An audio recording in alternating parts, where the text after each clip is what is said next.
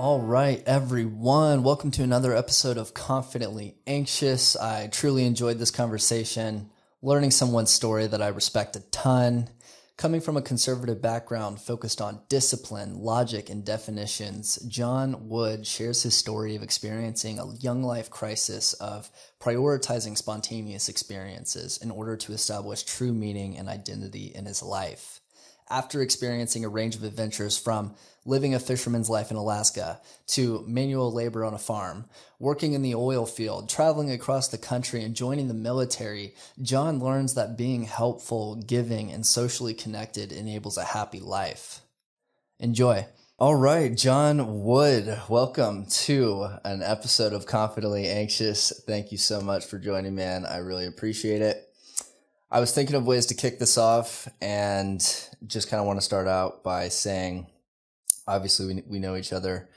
I respect and admire you a ton. You're a genuine person. You're a kind-hearted person, but you're also super curious and super interesting. You're also super logical, but you're super open-minded. So yeah, I think all these things are going to tie into this story today, but I know you wanted to start coming from sort of a conservative youth upbringing. Maybe a good place to start would be, I don't know, maybe examples of how this was kind of put on you from the beginning. Yeah, absolutely. Well, I appreciate the nice things there. No, I was thinking about this right before I hopped on, actually, because I had my dogs outside trying to get some exercise out because I didn't know how long we'd be talking. And we have one dog, 2.5 years old, German Shepherd Husky mix. And he is, I mean, if you throw a ball, he'll see a butterfly halfway there, and then he'll just chase the butterfly around the yard. And then he'll just lie down and take a nap. And our other dog, 7-month-old, purebred German Shepherd, she won't do anything but chase the ball. She's obsessed with it, right? She doesn't like people. She doesn't like any other distractions. She is just honed in on that. And it's funny how it's just their personalities were there like the day they were born, right? And since the day we got them, they've both exhibited those characteristics. So yeah, we had talked about ideas for, kind of the narrative of what we wanted to talk about today. I think how you're brought up definitely affects you a lot, but part of it really is just kind of how you exit the womb. So my background was, a bit more non-traditional. So conservative family. I was very religious growing up. I was very black and white, very logical. But at the same time, there were like kind of elements of later endeavors. I read a lot when I was a kid. I loved stories of adventure. When I was, I think 11, maybe younger, I read the story of the helicopter pilots from Mogadishu. The movie Black Hawk Down. Yeah. Mm-hmm. Yeah. And I read that story, and I was like, wow, I want to do that. And so I would go out, and we had a pool. I was born in Florida. And I would like swim laps in the pool to train up for it. I would, go out in the back and practice, my Army tactics and running and stuff like that. And so, interesting how like all that, it's like the environment shaped a lot of it, but at the same time, it's like who you are is already there. Well, wait, what age is this, by the way? Like age frame, are we talking 0 all the way up until you go to college is kind of the stage we're talking about? Oh yeah. In generalities, that was kind of, my entire life has been consistent in that regard. In terms of, when you have to decide who you are, it's really, for me, it was really about, 16, 17 that I started thinking, and probably about 22 until I had a path to really figure it out. So where does the conservative nature come from inside of the family? Is just like your entire family mostly conservative? Like which state did you grow up in? My dad was a pastor. He runs a nonprofit now. So very, very involved in that. Would help him out and involved in that. when I went to college, I studied Christian studies at a Southern Baptist university. Got it. And I was Catholic at the time, but I loved it because I loved the conflicts, the debate and stuff. You know, I'd have disagreements with my professors in class, and then we'd get out of class and I'd go to lunch and I'd have arguments with everybody at lunch. And then I would go and I would study. And it was like the point of the studying was because I knew that there was going to be a confrontation and I wanted to prepare for it. So it was mostly, I feel like it was largely an academic exercise,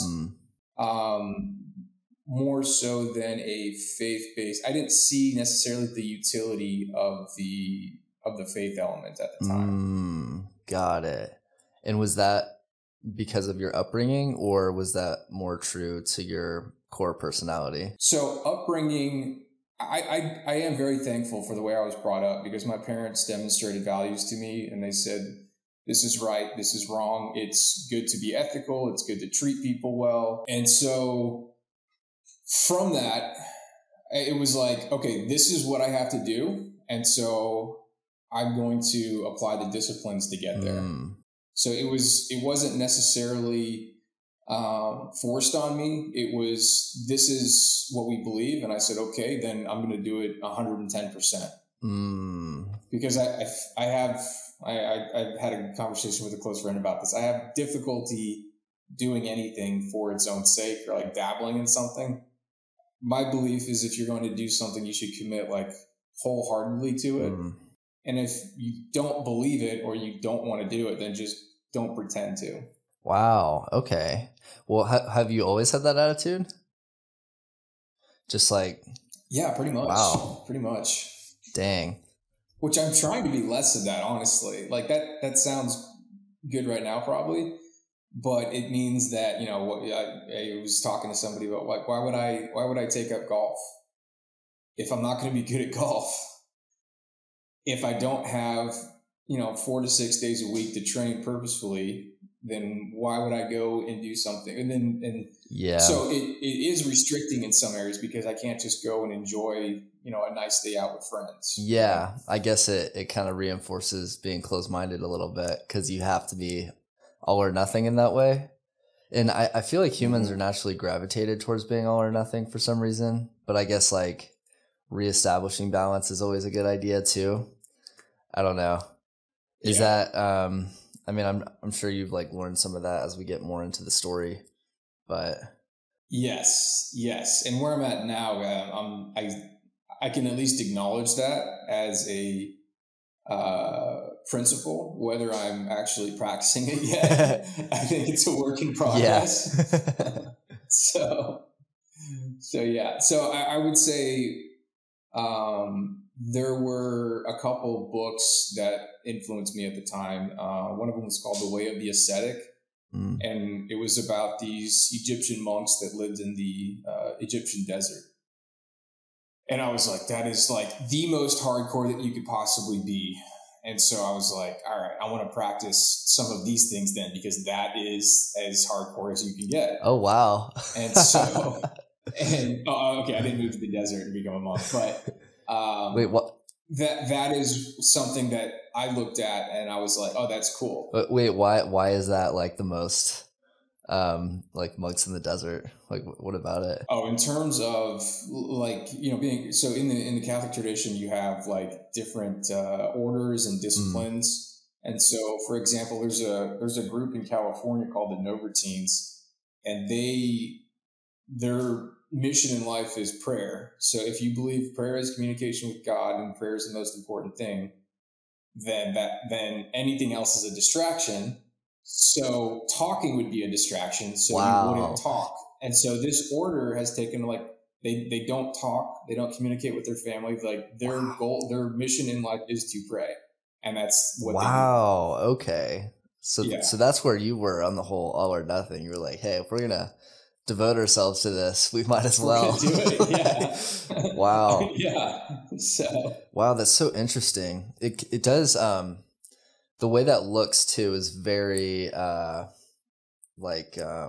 because I guess like prayer, obviously you can think of it as like a meditative, actually like praying to God, or prayer can be kind of embedded inside of your actions or something like that. You could take it as that type of concept too, to where you're still doing it, but Right.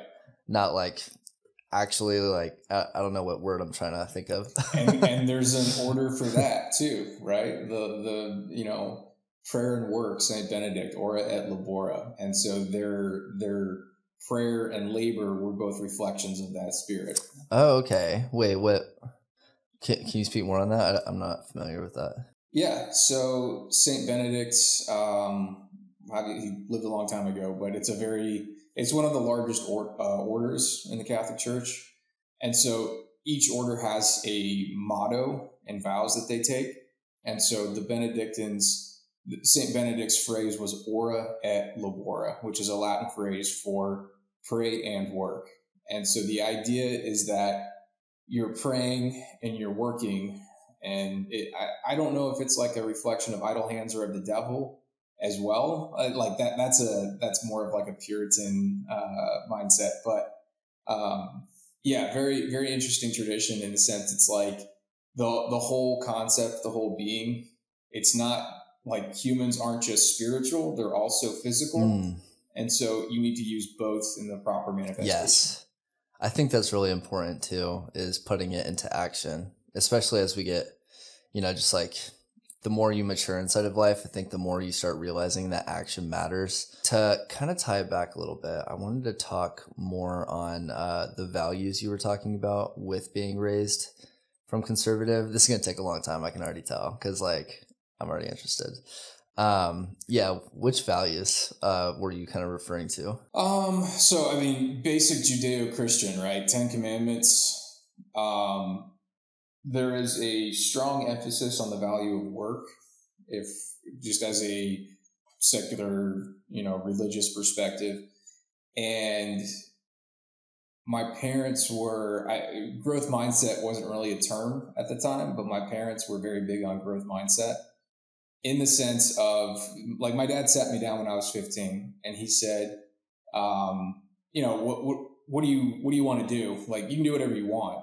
Like, if you want to go to an Ivy League school, if you want to, start a business, if you like literally any profession that you want to go in, you can do it. You just have to put in work. And so if you put in work now, like, you'll be able to get there. And so what do you want to do? And I'm 15. And I was like, well, the only thing I really care about right now is basketball. So that's like really important to me. Because I was playing basketball and I was so zoned in on how I could be the best basketball player that I literally couldn't think about anything else at the time. Yeah. So, but that makes sense though. I resonate with that. Yeah. I loved basketball too. Yeah. Yeah. Which then I had a kind of a Jesus moment when I realized, like, okay, I'm playing in a not the most competitive league, and wow, my prospects of college and the NBA are very slim, so I had to look at other options after that. Dude, wow. Which I ended up running cross country in college randomly. I don't know if I told you that. No, you didn't, but I'm just like surprised at how similar we are in that way, because I loved basketball. I was so committed, and then I was like, dude, I'm in some small private school playing, and I'm like 5'8". It's not going anywhere. It's not going anywhere. But what position did you play? I was point guard, so I was running all over the place. What about you were a point guard too? Nice. Mm-hmm. Yeah, dude, basketball was just, it's so dynamic. There's so many ways you can play the game. There's like a nice flow to it also. It's so challenging. It requires like skill and athleticism. Yeah, I liked all those aspects. And for me, I don't know about you, like, it was one of the times when I felt calm is when I was playing basketball. Like, when you're so fixated on a goal, like when my dog, as soon as I release the ball and the ball's in the air and she's sprinting towards it, that is like her moment of flow, right? And when I was playing basketball, that was my moment of flow, where I wasn't thinking about how to get better at basketball. I wasn't thinking about, any religious principles or what I was going to do with my life or anything like that. All I was thinking about was how am I going to set this next play up? And who am I going to pass to next? Or do I take a shot or, whatever? Wow. Honestly, that makes a lot of sense for you since you naturally have that logical mind. So being able to put that into like a strategy and a flow game, that makes a ton of sense why that would be the move. But that I'm curious then, because if that moves to cross country, so I've been getting into running a little bit, or actually a lot of it lately, because it's very simple. You're focused on like one goal, there's not like the whole strategy, logical elements to it, but I like that because I can just focus on pushing myself basically. What got you into cross country after basketball? I didn't start running cross country until I was a junior in college. My freshman year, I was actually studying exercise science pre-med. I hadn't switched over yet. And I was still kind of very interested in, I'll call it the transcendent, for lack of a better word. And I read a book by a guy named Dean Karnazes, who at the time, like David Goggins was around, but Dean Karnazes was like the guy for ultramarathon running. And he had a book called Ultramarathon Man. And I read about Western States. I read about Badwater, all these crazy experiences he's had. He had a come to Jesus moment on his, I can't remember if it was like his 35th birthday or something like that. And he had run cross country and track in high school. And he was at his birthday party. He realized his life was meaningless. And so he decided to run home. And it was like 15 miles, let's say. And he hadn't run in, I don't know how many years. And so he just started running, and then he felt that flow state. And it was like that experience of the transcend. And then he kept chasing that in the Western States 100. It's one of the most famous ultras. And Badwater 135 is through Death Valley. It's 135 miles, 120 degrees. Like you have to run on the white line the entire time and change, because your shoes will literally melt off if you run on the asphalt, but they'll still melt on the white line. So you go through several pairs of shoes in the course of this race. Oh my gosh. And so I was, I think on Christmas break, home visiting my family, and I read this book when we were on the way. My family lives in Greenville. We went to Asheville and we were coming back, and I read it on the way up, and I was like, you know what? I'm going to run home. And so I bought a pair of running shorts at REI and some running shoes. And then I had my dad drop me off, and I ran like, 14 or 15 miles back. Wow. And it was easier because it was like the downhill, right? Going up would have been a different story.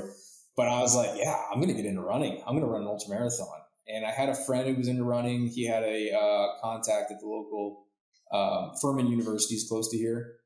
And Furman is a huge, like, mecca of running resources. There's a guy there, Dr. Scott Murr. He, with another guy, Bill Pierce, started the Furman Institute of Running and Scientific Training. And they wrote a book called Run Less, Run Faster. It was in Runner's World and everything. And so I went and talked to him. And I remember being in his office, and I said, hey, how many months should I train up before I run an ultramarathon? And he was like, how many marathons have you run? And I was like, none. And he's like, well, you shouldn't run an ultra until you run a marathon. And then you should run a 50K, and then you should run a 50 miler and then a 100 miler and stuff like that. And so I was like, okay, so I need to run a marathon. So I was like, all right. So I get on Google Earth, or Map My Run at the time was what I used. And I mapped out from my house over Paris Mountain and back it was 13 miles there, 13.1. So I found a specific building where I could like refill my water bottle. I didn't really know anything about nutrition and hydration. So I brought a packet, like one gel packet and a water bottle with me. And then I ran there, and I ran back, and I walked in the door, and my family was like, are you okay? And I was like, whoa. It was rough. But I did that, and then later that spring, I did an official marathon, the Twisted Ankle Marathon in North Georgia. And I was looking for the transcendent, and I got it. Like, it was a wild, wild experience. This was it's on gas and power lines in North Georgia. So straight up, straight down. I picked it because it had the most elevation change of any marathon in the area. So I figured if I could do this marathon and complete it, then the 50K or 50 mile would be no problem. Animal. Okay. And so I still didn't know. I still didn't learn my lesson. And so I run this marathon, and now I have like 3 gels with me. And I'm like, they had stuff to eat there on like every 5 miles or so. And I started the race, was doing pretty well. And I picked this guy. He would walk up hills, which is a tactic for races like that. You conserve energy, and so you can end up having a faster time, depending on your pacing and level of running. So he is walking up these hills, and I'm like, catching this guy. Then I'd pass him, I'd run up the hill. And then on the downhills, he'd pass me. And so we leapfrogged a dozen times in the course of this race. And I started getting like pretty tired as we were closing in, and come around, there was a series of switchbacks, and there was an aid station at the top. And I was like, how far is it? And they're like, he's just ahead of you, can catch him. And I was like, oh man. And so I like didn't get any stuff at the rest stop or whatever. And I just run down, I like bombed down these trail running, you have an option. You can like pick your footing, or you can just bomb it. And so I was just like, all right, hope this ends up okay. And I just bombed it down these switchbacks. Oh my gosh. I come out, I remember this meadow, and I remember seeing him, and somebody said the finish line is just around the corner. And I was like, oh man. And so he's walking up this hill. And so I just put my head down and I went as hard as I could, and I passed him. And then like my legs just like were stopping working after I got out of sight of him. Like my calf was seizing up, and my hamstring was seizing up, and I like tripped and fell. I did a couple somersaults a couple times. And then I remember having this like dream sequence, and I was like, I felt like I was just dreaming. And then I woke up, and I was on the side of this embankment, like where this lake was. I didn't know where I was. I didn't know what I was doing.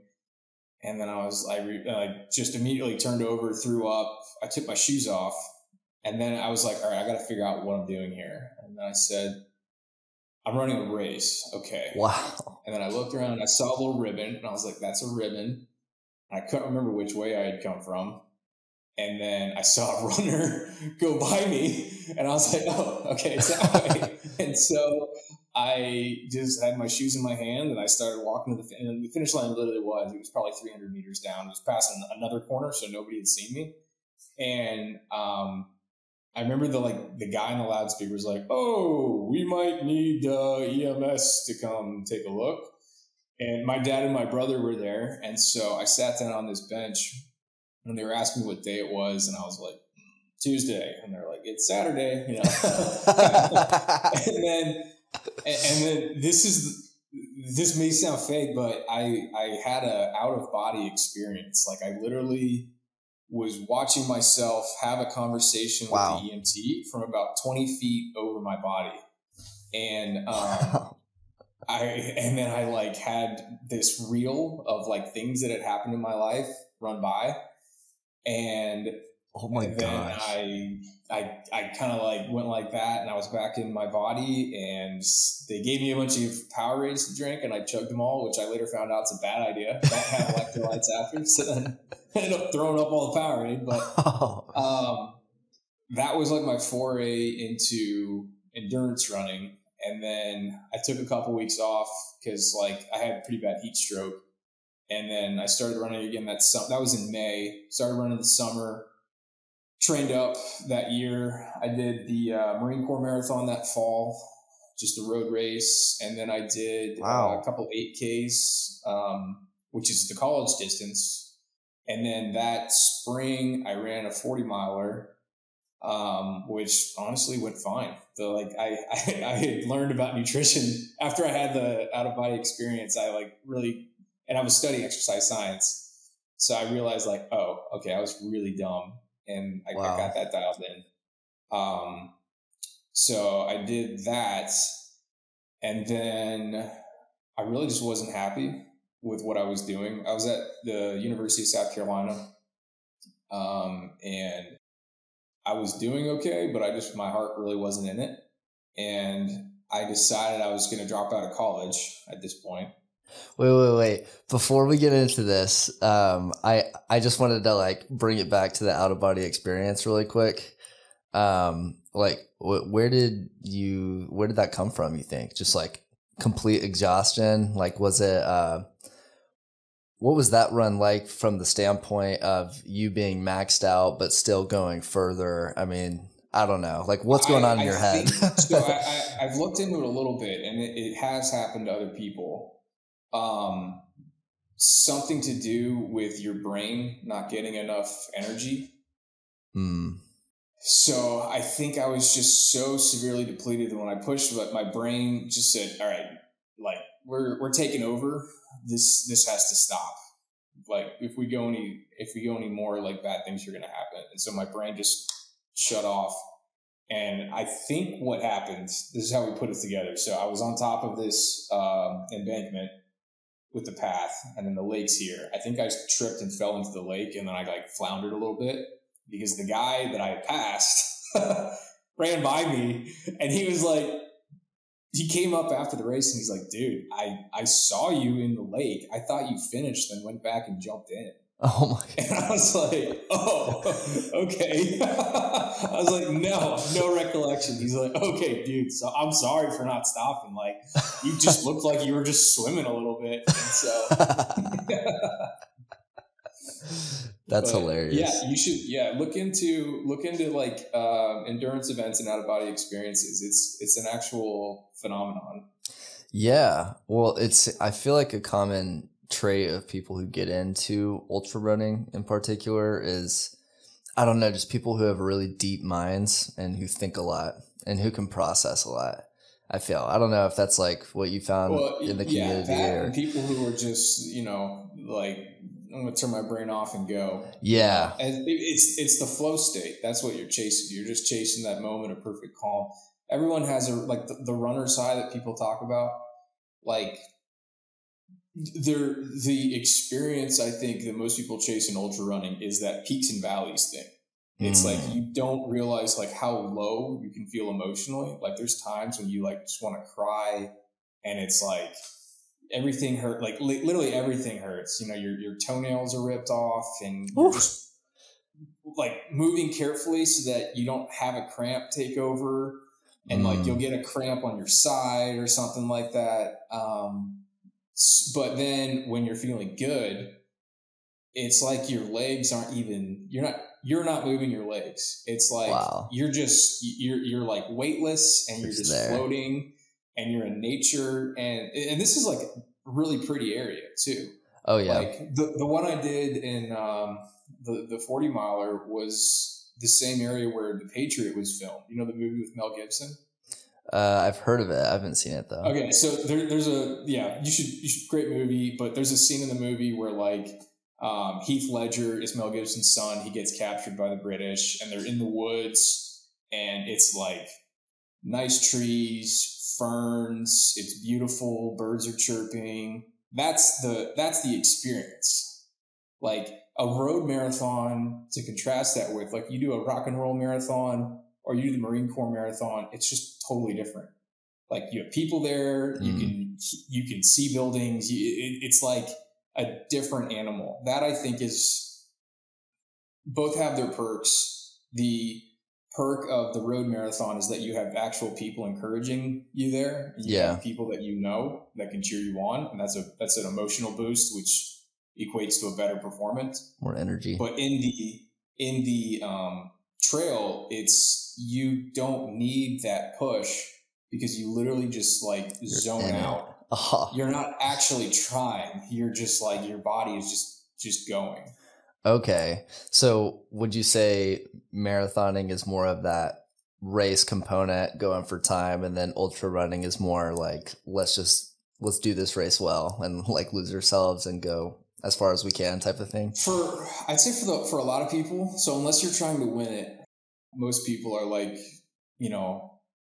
challenging themselves, like trying to beat themselves on that day. You're trying to have the best day that you can have.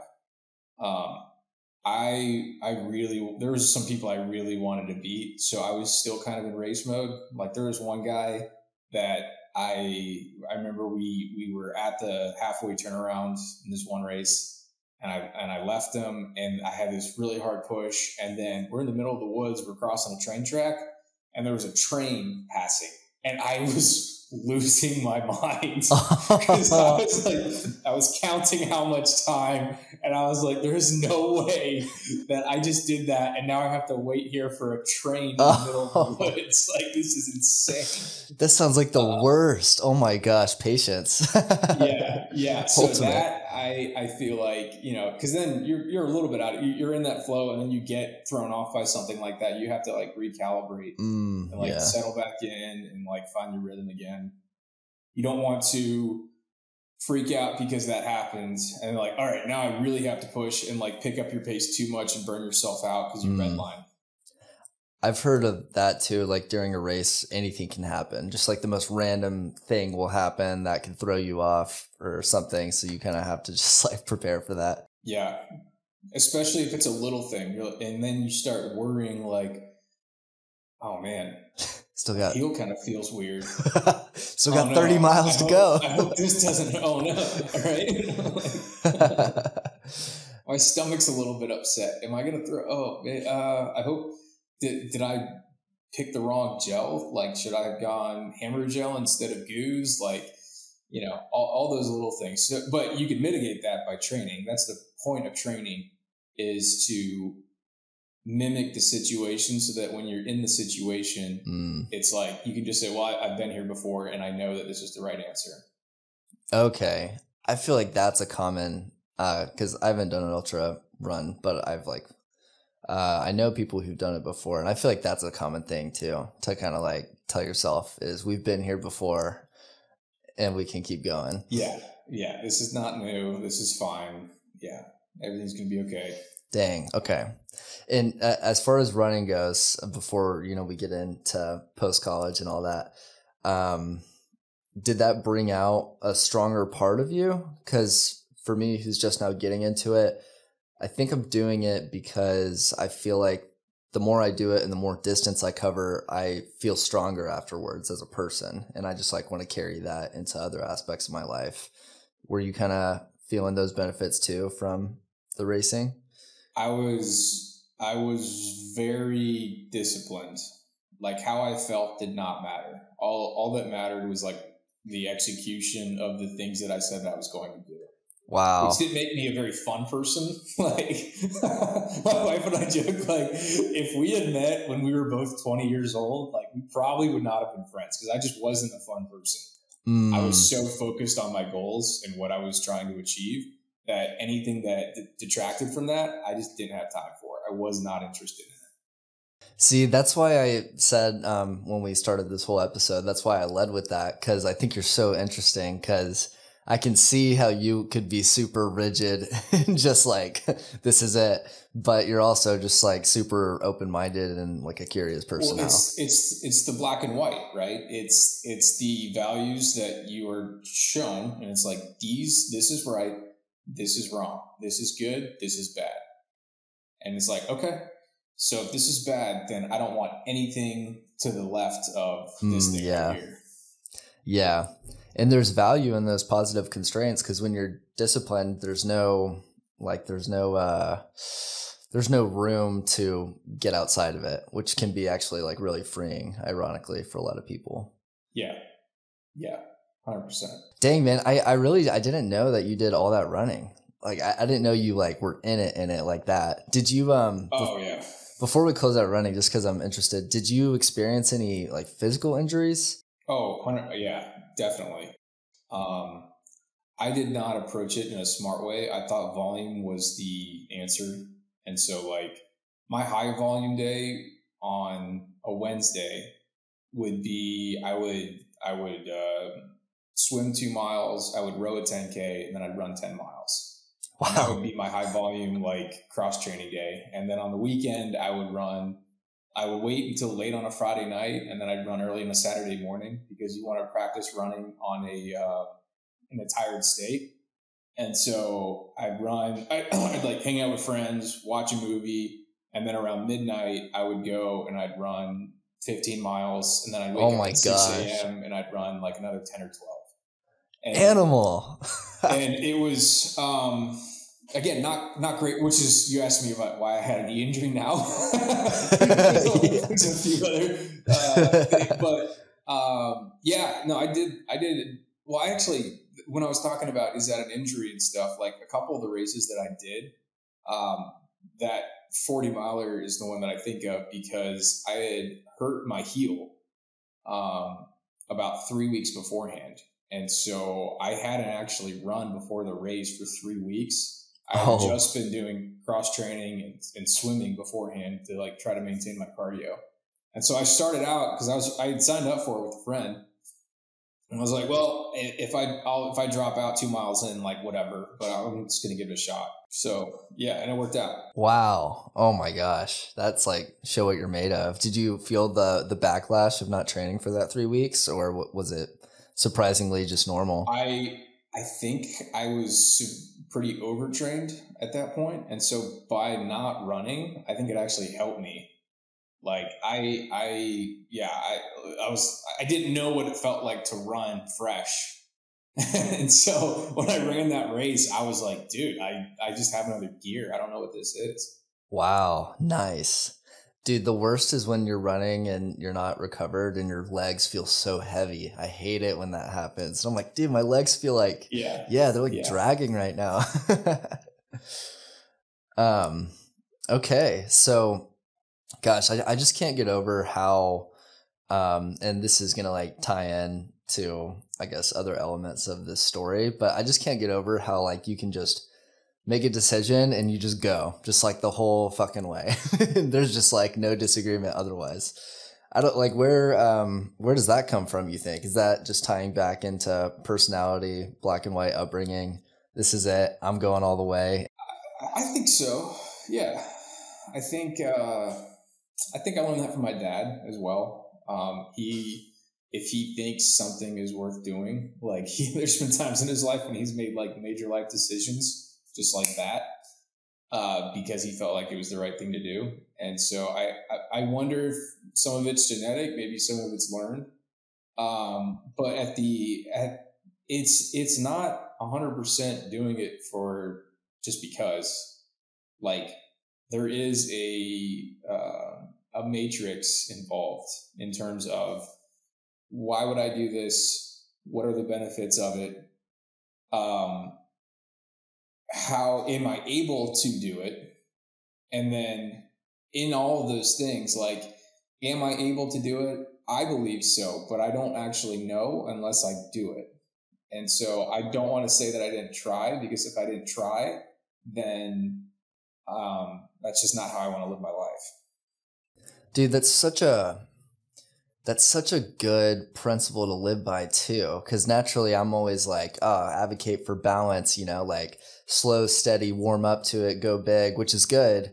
But at the same time, like having a principle of just being a person who you don't half-ass the things that you do, that sounds really enticing. Like that sounds like a really beneficial grounder. Which it's pros and cons, right? Because if you do that, then you're going to miss out on other things, like investing in relationships and hobbies and things like that. So it's not like, that's definitely the way to live. It's a way to live if you are very dedicated to a specific outcome.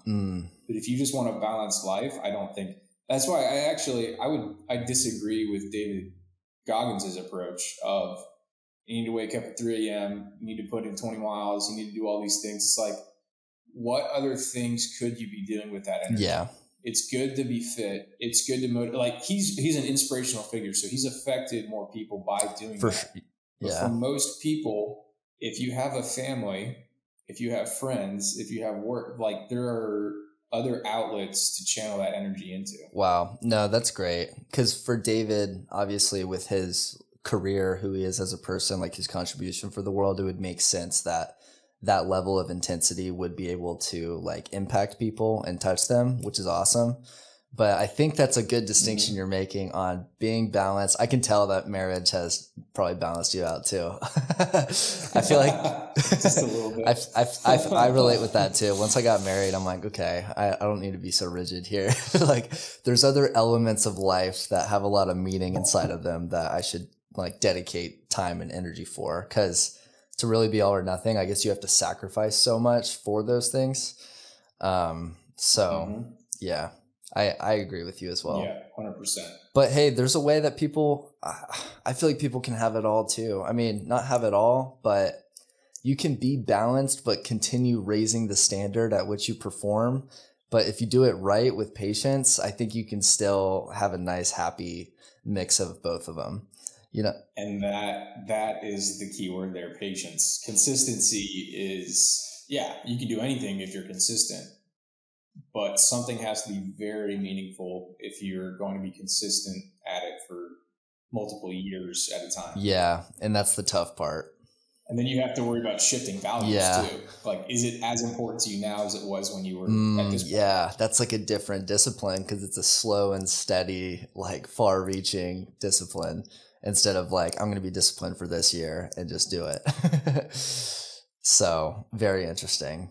It's doable though. It's probably just takes a lot of reflection, creativity in your mind on how to like approach it. Yeah, there's a lot there. Which I think you shouldn't even worry about that. I think like, don't think about how Reed got successful or how this other person got successful. It's just knowing what your like my tendency is concentrated burst. It's not the slow burn. And I know that. So therefore, I'm going to look for areas that need people who can do concentrated bursts rather than the slow burn. And so like, you know, the job I'm doing now, it's not the same, like there's constantly like a few small fires to put out and it's different every day. And you have to balance conflicting needs. And that's great because I like doing that, right? So just a different style. So you're meaning like the slow periods and then it's like all of a sudden short burst in it and then you go back down to a slow period. So that's why you like the work environment you're in? Yeah, because you can be preparing in those slow, which we can get into that in the military. Backgrounds. Yes, but good distinction you made on focusing on you, your natural talents, and where your mind kind of naturally gravitates towards. I think that's what honestly fucks a lot of people up is they like give into this negative comparison that they have to be like someone else. Like David Goggins, for instance, like there's so much inspiration you can take away from him, but I'm not going to go like, do something that intense. And if I did spend my time that way, I don't think it would align with me like long term, and it'd probably not be a waste of time, but it wouldn't be like my path, so to speak. So that's a good distinction you made. What got you out of running when you're so in it? Yeah. So there was a transition period because there was the Southern Baptist University I was talking about. I went and visited there, just, my sister had me going there and she's like, it's a good environment. I was like, oh, I'll go stop by. When I was looking at the campus, the admissions people were like, well, just hop in the office. And I go in the office and they asked me, do you have any sports that you play? And I said, I like to run. And so they said, have you run I put running down and I put 8K. I put my 8K time from the year prior. Oh, what was it, if you don't mind sharing? Oh, it's not it was like a 33:30. Okay. So not like anybody who's run at the college level will be like, oh, okay. But this was a terrible program. The coach was a special teams football coach that they just switched over and made the cross country coach.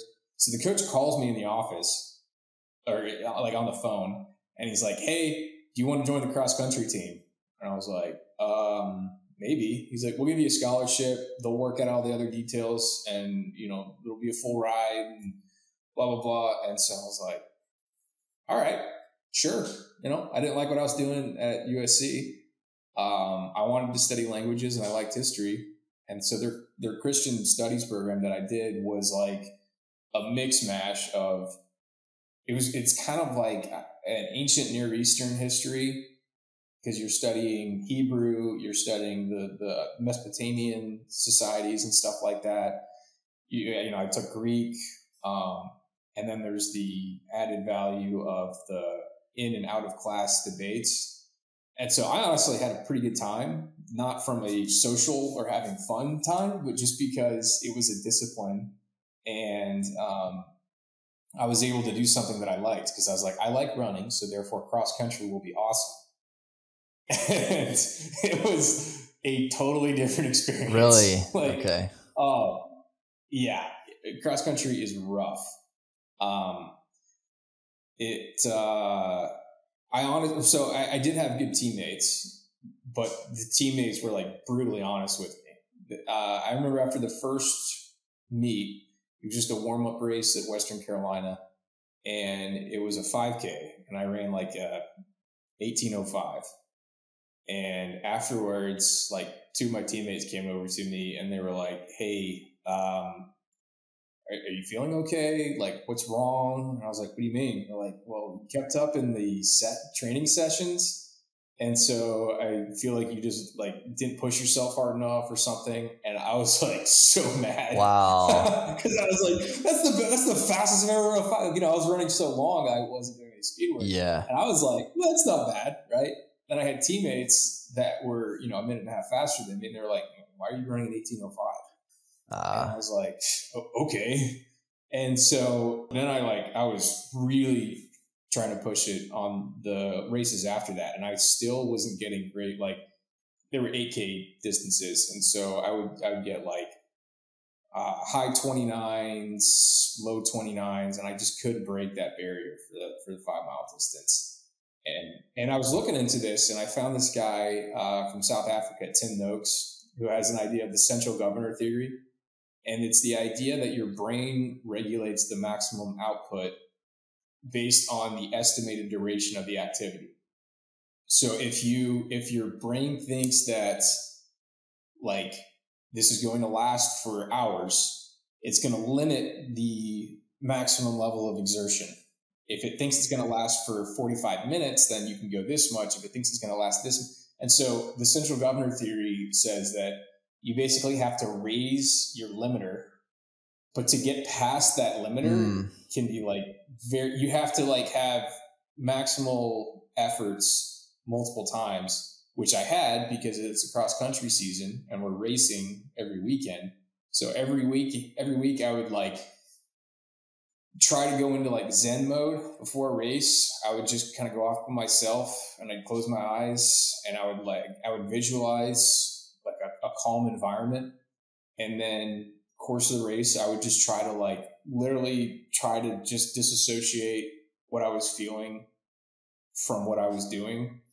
And so I got faster by the end of the season, but not I was like mid-pack at best during my college. Wow. So you think you just couldn't cross that mental barrier to really make some serious speed gains? Is that? So the speed gains, like I started at a 29:55 on my first race that season, and last race was a 28:07. And it dropped in the course. I dropped like a minute in one race because the effort actually didn't feel as hard. And I think that's when I crossed the threshold for it. It was just like, I wasn't having to fight it anymore. I could just go with it, and the time dropped, if that makes any sort of sense. No, yeah. So I'm a big believer in that central governor theory idea. No, I mean, I feel like that makes a lot of sense. Yeah. So that was season 1. Season 2, I stopped caring about running, because I spent that summer in Colorado working on a cattle ranch. And that was like crucial for me. So there's certain people at certain times in my life that like influenced me. And one of them was the guy that I was working with on that ranch. And it was, talk about philosophy being all in your head in a classroom. This guy was like one of the best philosophers I've ever met, and he had his life in order, but our philosophizing would occur on a lease near a national forest while we're, taking a break from fixing fence. Oh, wow. Or doing something like that. And so that was like, wow, okay, what do I want to do with my life? Like, who do I want to be? How do I want to spend my time?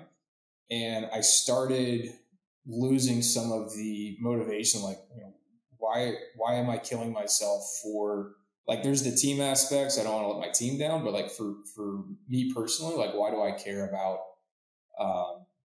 this endeavor when I went back to racing cross country that next season? Not to get ahead of myself. So you're going from the positive constraints of running, you're going from the logic inside of theology, maybe like debating over the nuances. And then you have this summer in Colorado where someone is teaching you a different side of philosophy to, I guess, like value your own personal experience.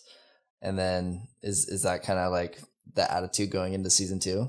Yeah, it was, rather than the extreme physical endeavors that resulted in transcendent experiences, it was how content I felt after like a really hard day of manual labor, and being able to drive by a fence post and look at it and be like, oh, I set that fence post. I ran that wire. Like, I built that, and that exists now because I did that. I created something. Wow. Rather than just saying that I did something. Wow. Okay. Dang. So total like shift in mindset here. How did you get to Colorado for the summer? My brother-in-law was raised on this ranch. I was thinking about what I was going to do for the summer. And so I asked for his brother's phone number, and I called him and I asked, hey, do you need any help this summer? And so he said, yeah, sure. And he's like, we can't pay you a whole lot. And I was like, that's fine. See something to So do. it was literally like the best experience, like amazing. Like I saw just amazing family, different style of how they were instilling values, but values nonetheless. And so, yeah, that was like a formative experience for me. Really? Okay. So was this like a more balanced family value type of setting? And so it was like different from your upbringing? It was more wild, honestly. Oh, okay. And I don't mean that in the sense of, it was just like, hey, like, life is to work, but it's also to just have fun. So if it was a really nice day, we'd take a break and like we'd go do something instead. Nice. Okay. And was that like your first kind of consistent having that inside of your life? I won't say first. I'm making it sound like I was working in a coal mine when I was growing up. But it was a reminder. It was a reminder, like, I think from sitting down at 15, like, you can do anything, to this, it wasn't you could do anything. It was, what do you want to do? And then whatever crazy idea I had, the reception was, oh, cool. Yeah, you should try it. Which it's a subtle difference, but yeah, I needed somebody to, entertain my crazy ideas. Nice. I mean, and that's planting the seeds for you, just like hopping from one thing to the other and trying out different things. Right. Got it. Okay. So do you have any other stories from like this farm experience before we I guess get into you returning to school? Oh, I mean, I had a 94 F-150 to drive around on these dirt roads. It was like, it's just beautiful. Yeah. And there's something about when you're in a beautiful place doing manual labor, I think a lot of people, if you take a trip, you should go there to do something. You shouldn't. Which, okay, it's also a debate, like a difference of opinion I have with my significant other. But like, you know, one of the best experiences I had, I would go watch after this lease. We had a pop-up camper. There was a herd of like 250 head up there. And I remember waking up one morning and I like poked my head out and there was just like a herd of elk cresting this ridge as the sun was coming up. And it was just like, you know, I'm getting goosebumps just thinking about it. So little things like that.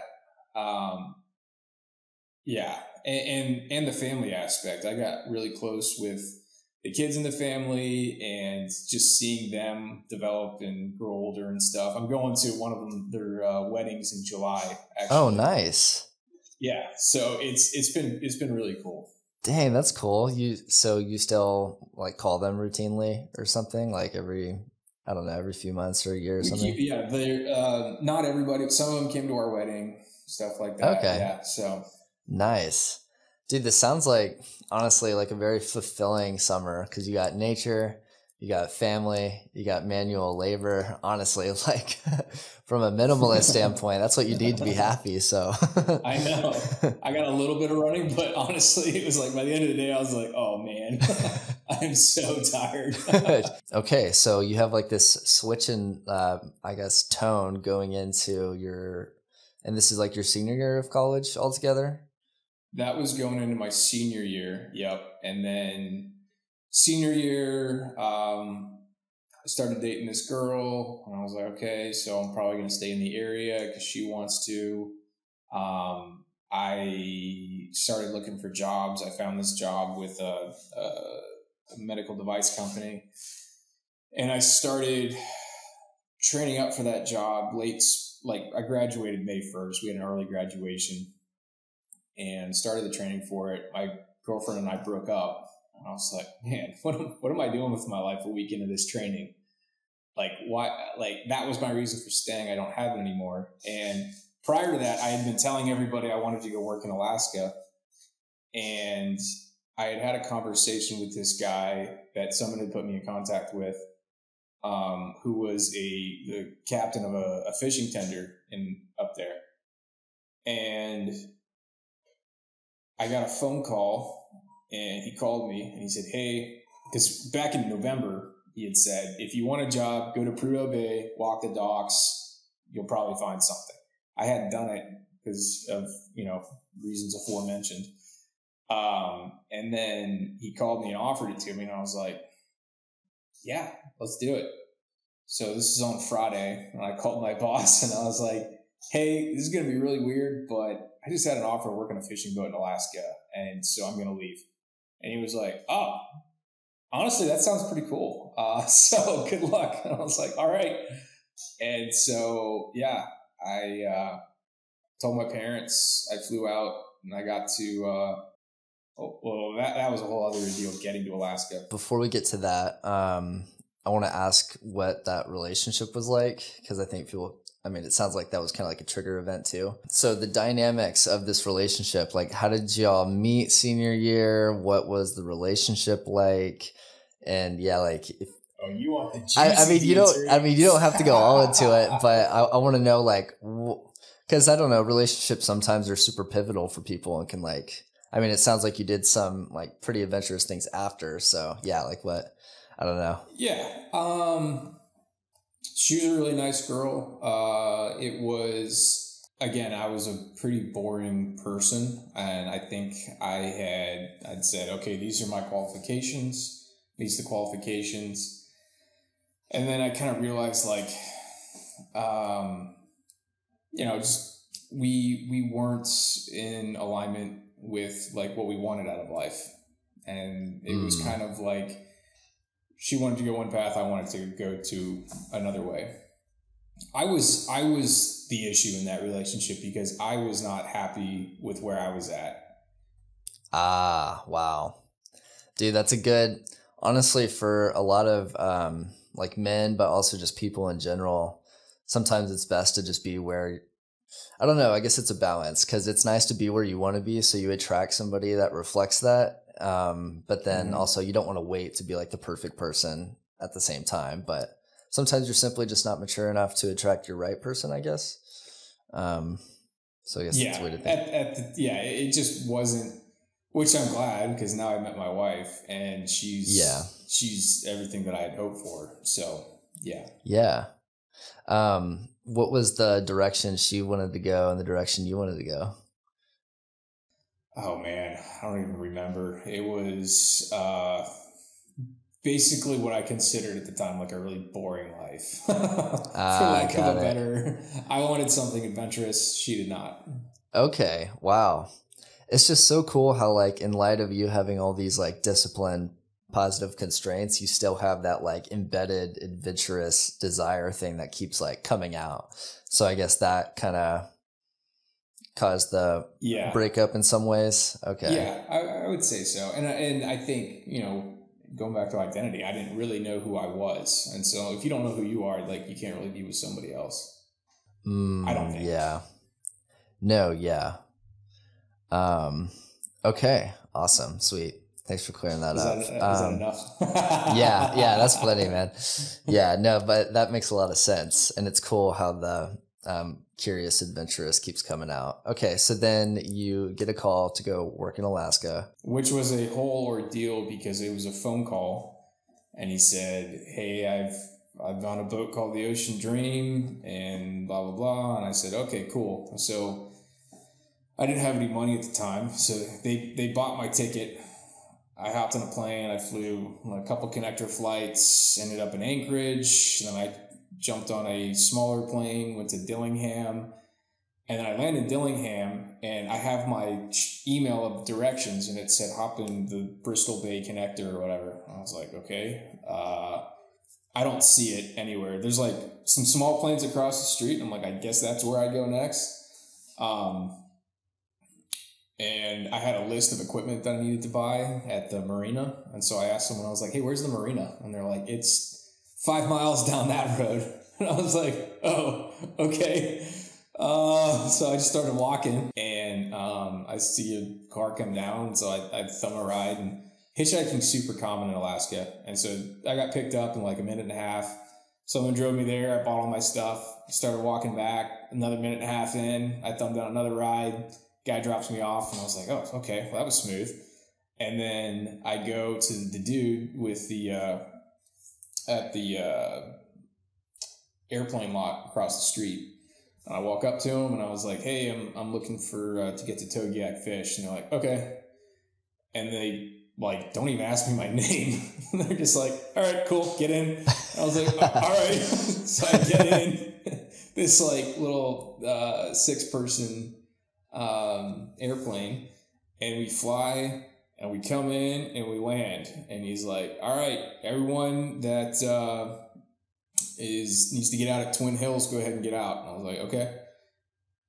I think I need to go to Togiak. And he's like, okay. And so a bunch of people get out. This is like me and one other person in the plane. It doesn't even speak English. And so we take off. We fly like 1 minute. We land again in Togiak. And I get out of the plane. And there's a van on the edge of the airstrip. It's a dirt airstrip. And I was like, okay. So I walk up to the van, and I throw my bag in, and I get in. And the dude driving's like, all right, where's everyone need to go? And the woman who was there, she told him, he drops her off. He's like, where are you going? And I was like, Togiak Fish? And he's like, well, why didn't you get off in Twin Hills? And I was like, is that where that is? I figured it'd be in Togiak. And he's like, what the hell are you doing? And he's like, it's that right there. And he pointed across the bay. And I was like, okay, well, I'll just walk around it, I guess. And he's like, no, you can't walk around it. Like, there's tundra and there's bears in there, so you're going to get eaten. And I was like, all right, what do you suggest that I do? And he's like, go ask one of those guys for a ride. And so I walked down to this little beach area, and I was like, hey, man, I'm trying to find the Ocean Dream, and you think you give me a ride? And the dude, like, looks at me, and he's like, all right, get in. And so he gives me a boat ride across the harbor. We get there, and I see boats, and I'm like, okay, good, this is good. All right, there's boats here. And I go up to this group of dudes. Everyone's mean mugging me because, like, you can imagine, like, I'm 22, I'm clean shaven, I'm clearly like out of place, and they're like, you know, looking me up and down, and they're like, everyone just stops talking when I walk up. And I'm like, hey, I'm looking for Daniel with the Ocean Dream, and they're like, Ocean Dream? You ever heard of an ocean dream? And they're like, no, never heard of it. And this goes on, and I was like, oh no. I took the wrong plane. And then one of them's like, do you mean the ocean green? And I was like, yeah, sure, let's try that. They're like, Big Dan? I'm like, yeah, sure. And they're like, oh yeah, he's right there. And they point like 50 meters away. I'm like, oh my God. Like, you guys could make that connection sooner. I'm over here like, you know. And so I walk up and I see this dude that just looks like a pirate. He's got a bandana on, shirt off, grease everywhere. And he looks at me and I look at him and he goes, John? And I was like, Dan? He's like, hey! He's like, can you hand me that screwdriver? And I was like, oh my God. I'll start working. Yeah, literally. Oh yeah. And then like 5 minutes in, this was a Vietnam era landing craft that had been retrofitted. So, you know, like the flat bottom boat that would have the shallow area in the middle and then the ramp that goes down. Okay.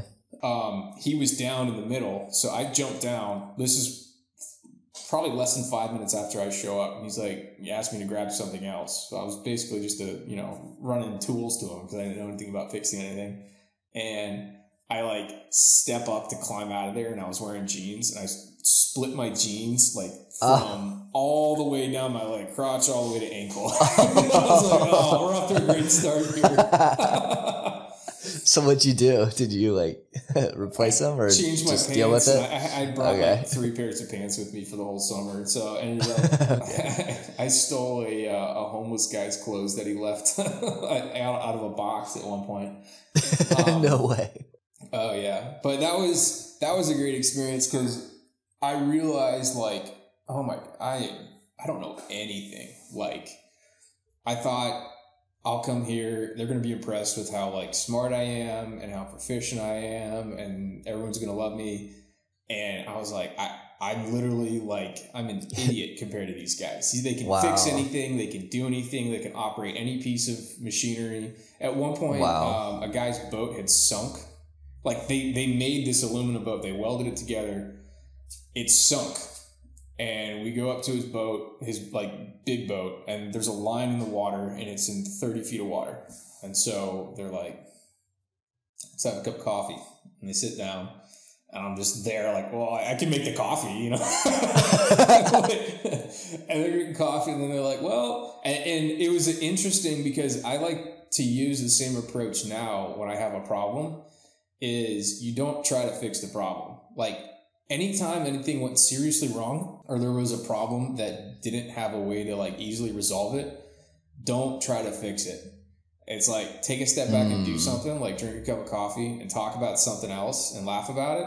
And then as you're sitting there, like just taking a break, somebody is going to have an idea and somebody's going to go, what if we used the cranes and like just pulled one after another like that? And you're like, yeah, that could work. So that's what it was, pulled with one crane, pulled with another crane, pulled with one crane until the boat was out of the water. Within about 15 minutes, had the engine disassembled, drained everything, put it back together, had it in the and then re-welded it, had it in the water running within like an hour. It was insane. Wow. And I'm just sitting there like, wow, okay. Dude, what a great influence too. So like shit hits the fan and they're like, all right guys, let's go chill out. Let's have some coffee. Yeah, if something like catastrophically breaks, it's like, we're not going to try to fix it right now. We're going to drink a cup of coffee and something will come out of it. Wow, what a great like testament on not letting the situation own you and just being like, all right, we're smarter than this. We don't need to give in to this right now. Let's take a step outside and then we'll come back. Dang, that's awesome. And humor, it's like, nobody was freaking out. Everyone's just like looking at it and laughing like, oh my God, you know? So I'm sitting there around these guys that are like incredibly skilled at what they do. and I'm like trying to find a way to contribute because I'm like, I'm literally like an extra hand to lift something if they need something lifted. Like, how can I contribute? You know? So that was fun because I found one. There was I guess there's a couple different styles of salmon fishing. Basically, the style that they practice there, you'd have small boats or medium-sized boats that would catch fish, put it in something called a brailer, and then they would transport it to a tender, and the tender would have cranes on it, and it would lift the bags or the brailers of fish, dump them into this huge fish tank, keep them cold, transport it back to the cannery where it would get processed. So I was on the tender, which had the refrigerating unit, and the guy that I'd replaced had been the guy that knew how to run everything. And so Dan came up and he was like, "Hey, do you know anything about refrigeration?" And I was like, a little bit. I'm like, I didn't know anything. And he's like, "Well, we got these books." And he hands me the manual for the unit. And these are big units. Like, the generator is, 6 feet tall. It's a 100K generator. It's 6 feet tall, like 8 feet long. Refrigeration unit is just as big. And it's down underneath the deck. So refrigeration works via pressure differentials. So you have high pressure and low pressure. So think of the equation, is it Boyle's law or something? PV equals nRT. So like if the pressure is changing, then the temperature changes on the other side. Okay. And I had taken chemistry, and so I knew that law. And he gave me the manual, and then he gave me another book called Refrigeration for Pleasure Boats, written in 1977 about sailboats in the Caribbean, like the little micro things, like keep a soda cold or something. Wait, what is that? It was like, instead of like, here's how to operate this specific unit, and here's how refrigeration for industrial stuff works, it was, here's principles of refrigeration for a sailboat in the Caribbean running a micro unit. Wow. So I the niche. I took that, and then I took the manual, and then I like found the safe operating ranges, and I took pieces of electrical tape and I pinned them to the actual gauges. And I basically lived down there for 2 weeks, making sure it did blow up. Because if they blow up, that'll blow the boat in half. It's pretty. Oh, wow. They're pretty big. Like, yeah, there's not a lot, but there are some accidents that usually happen every year with regard to something like that. So I was just like, okay, this is my thing. Like, I found my thing that I'm going to contribute. And then I was like, and I want to document it so that anybody else can come in. So like, I wrote out a series of instructions on like a piece of like a legal pad of, this is step 1, you have to do this valve, then that valve. These are the what to look for. If it goes outside of these ranges, you need to cool it down for this long, so on and so forth. So yeah, it was 57 days on the boat. We'd shower, we'd like go into the port like once a week, take a shower and stuff, like eat real food apart from like peanut butter on the boat. But it was really fun, but I was ready to get back to like walking around and not being stuck. Like, if you want to get to know somebody, live in a confined space with them for a couple months. Like, literally, when you're sleeping, it was the captain, me, and then the first mate, and so like our bunks were like this. Wow. So you're literally a foot and a half away from when you're sleeping. Okay, so you're 57 days at sea. You don't come to land? Is that? No. So it's 57 days of going out and coming back. So we'd come back to port probably every week or so. It was dependent on tides. Got it. It could be a 3-day trip. It could be a 5-day trip. It could be like a turn and burn. So we literally drop off, refuel, head back out, or we could be there for a couple days. Okay. So outside of the work, what was socializing like? What would you do for recreation or like let loose? Talk. Just nice.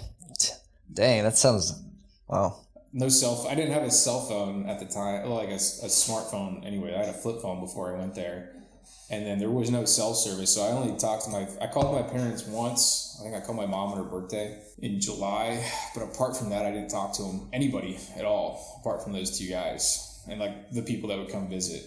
Dang. So y'all just got to know each other's life story basically the whole time. Yeah. And that is where the emphasis on experiences really got sharpened because I was talking to Dan and he was basically like, I realized in talking to him, like I have all of this knowledge from what I've read.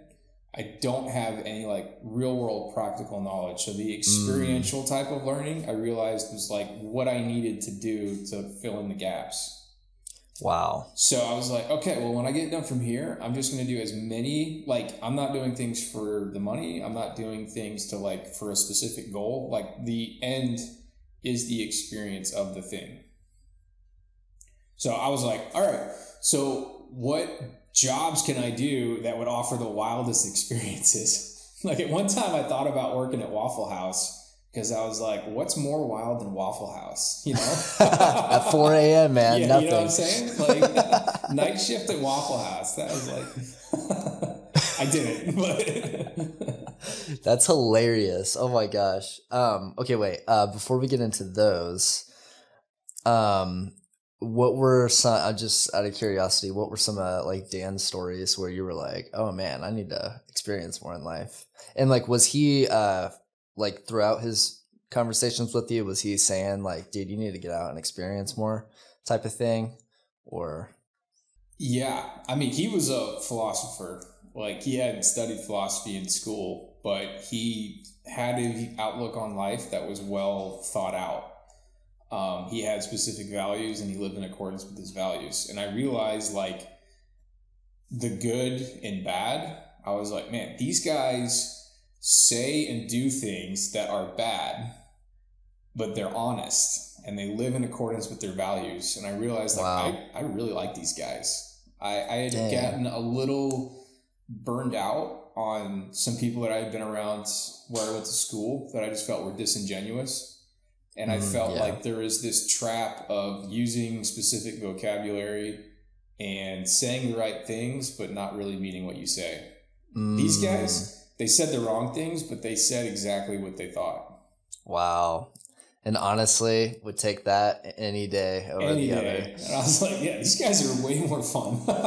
Wow. Do you, and you didn't really touch on it, but you did debate throughout college as well, right? I did. So yeah, I did it in high school. And then in college, I started there was a bunch of pre-law people I became friends with that I started a debate club with them. Well, it just made me think of it because you were talking about vocabulary. I guess like in those settings, it's kind of easier to hide behind the logic or hide behind the words, and you kind of miss the genuine, honest component of things. I don't know. Would you say that can happen? Yeah. Because definitions are the foundation of anything in a debate or logic or academic thing, right? And when you are hung up on defining your terms, and you're arguing that your definition is superior to their definition versus you have somebody that you're talking to in Dan, and he's not arguing about definitions. He's just saying, what can you do? Like, what have you done? What, like, can you point to anything concrete? And I was like, I ran a race, you know? And it's like, okay, like, what skills do you have? How can you use those skills to do something or to help other people or to contribute? And so that really got me thinking, because I was like, I have zero skills. Like, I don't know anything. Wow. I'm just a 22-year-old who, thought he was hot shit because I had a good GPA in college. And now I'm realizing, like, dude, I thought I was here. I'm actually down here. Dude, what a humbling experience over here, coming in with so much like intelligence, and then you're like blanking on the skills question. That's insane. Oh yeah. Wow. It's like, hey, do you know how to change the oil in this generator? I'm like, no. You don't know how to change the oil? Like, yeah, man. And so it's like, this is how you change the oil, right? This is how you, turn on the bilge pumps. This is how you do this. Like, this is how you read a fish ticket. This is how you navigate through, waters, right? This is how to read the tides. This is like all these little things. It was definitely a humbling experience. What what did you bring? Because I know you studied chemistry and that helped. I guess like school in general could help with like thinking to document it. What from like theology in particular kind of helped you in the whole fishing boat process, if you had to choose something? Oh man. My first reaction is it didn't. It probably helped me in the sense of, I think learning. If you have the ability to learn and you're humble, like I really believe you can do whatever you want. I'm really good at stealing other people's knowledge.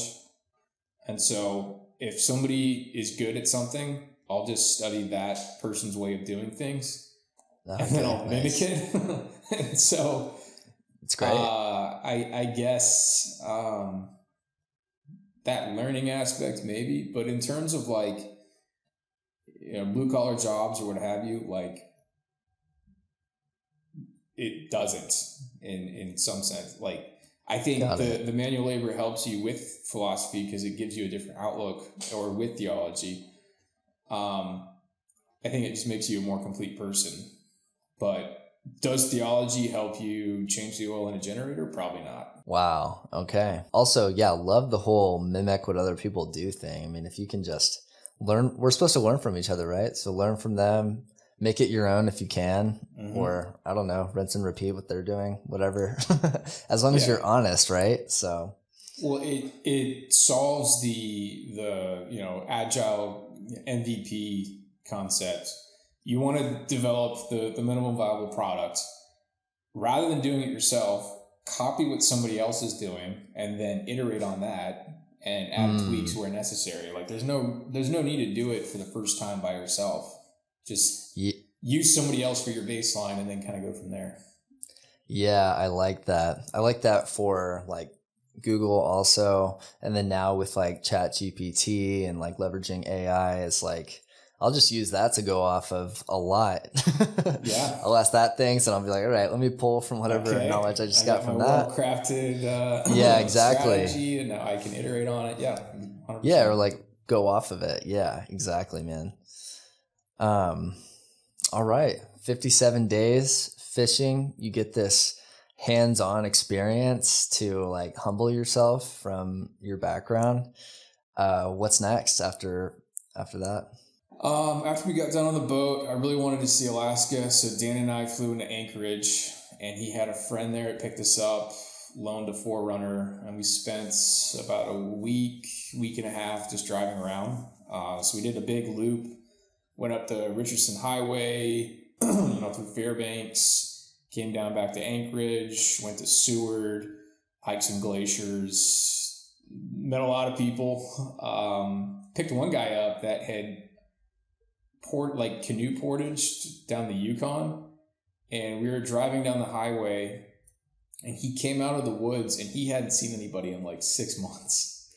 Maybe not 6 months, but a long period of time, right? Sounds Alaska. He just emerged from the woods. We pick him up. We're talking to him. He's like, yeah, I put my canoe in, and I did that. I was like, oh, we're like the first people you've seen in like a while.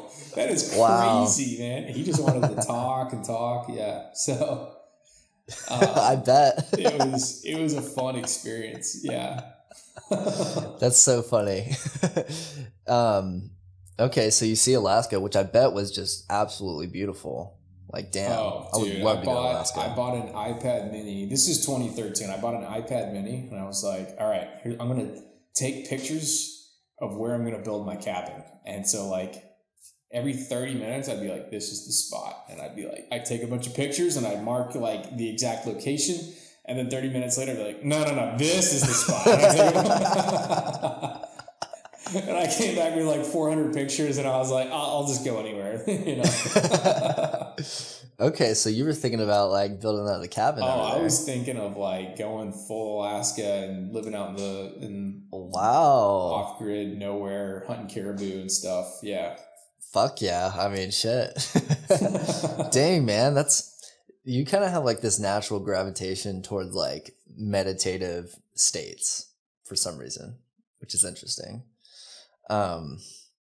Okay, so what steered you off from Alaska to the next chapter? I really had no direction. I was just like open to whatever happened. So I think my sister had a baby. So I flew from Alaska to Denver. Hung out with them for a little bit. I bought a motorcycle in Denver because after this, I had no money going in. They wrote me a check for $10,000 after the summer. And I was like, dude, I am loaded. I could live off of this for forever, you know? So I immediately go and I drop like $4,000. It wasn't, it was a dual purpose bike. It was a Kawasaki KLR 650. And so my plan was like, okay, I can take this on the road or I can take it up into the middle of nowhere and it's got good range. It had a little like rack. I could keep all my sleeping bag and all the stuff there. So I bought that in Denver. I rode out to the ranch I had worked at and I helped them with the second cutting. And then I've got a lot of sisters. So another one had a baby in Charlotte, North Carolina, and asked me to be the godfather. And I was like, oh, okay, well, I'm going to plan my route back on this bike, which is not designed to be a long distance bike. This bike is like good for a 2 or 3 hour ride. Anything more, it's like your whole body starts to vibrate. And so I was like, okay, I'm going to go from here. And then I'm going to go to, I called this connection of a friend who had a ranch in New Mexico. I was like, then I'm going to go to New Mexico. I'm going to ride from there to Dallas and then Dallas to Memphis and then Memphis. Interesting.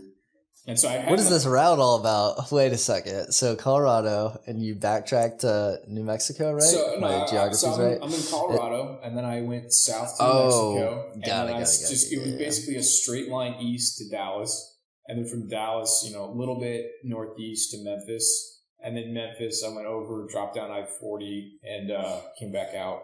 So,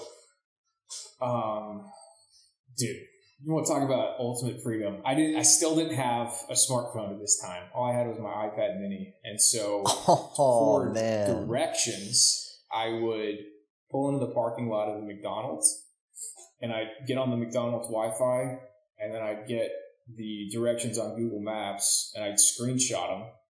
And then I'd take my iPad and I'd stick it under my shirt.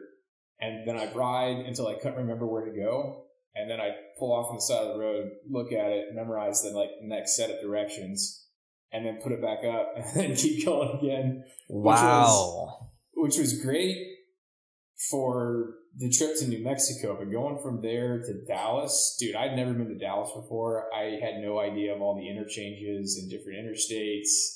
And I got in at night, and dude, that was a mess. And then at one point I got lost, and I'm just looking for a McDonald's or somewhere where I can hop on Wi-Fi to get a new bearing because wow, it was a mess. Where did you sleep? So I stayed on a ranch in New Mexico. They had a 6,000 acre ranch that butted up to like 100,000 acre piece. Really, really cool couple. They were older. They had 3 kids. All of them had worked on the ranch and all of them had been like incredibly successful. Son was like high level banker. Daughter had a PhD, worked for the CDC in Atlanta. The youngest son had died in a flash flood incident trying to save a horse. So like, yeah, that was like a very real, like very authentic, time with them because they literally just brought me into their home, gave me a great meal, sat and talked to me, told stories, showed me pictures. Wow. There was this one like trinket, think like a Rubik's Cube, but metal. You have to figure out how to get the circular thing off of this other object. Yeah. And the dude comes up to me. He was pretty old. And he supposedly was like early stage dementia, but he hands it to me. And so I'm sitting there while we're having a conversation, just trying to get this thing off, and I can't get it. And then he comes up to me and like doesn't say anything, and he's just like,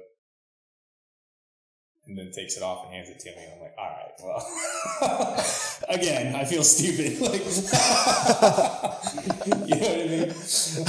So yeah, so I knew people in each one of those spots. Got it. Okay.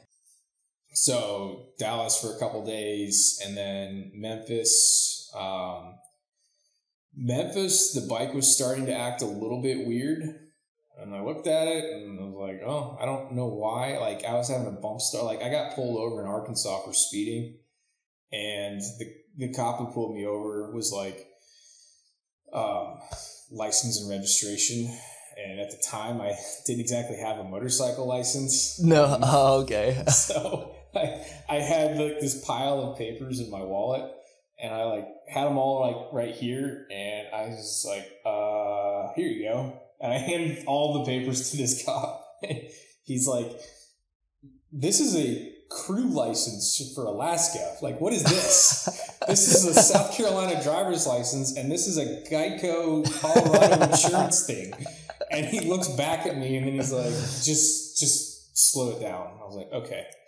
And I try to start the bike back up. The bike won't start. And I'm like, oh boy. So I have to bump start you know what bump starting is? Where you pull in the clutch and then you roll it and then you let the clutch out and the engine starts.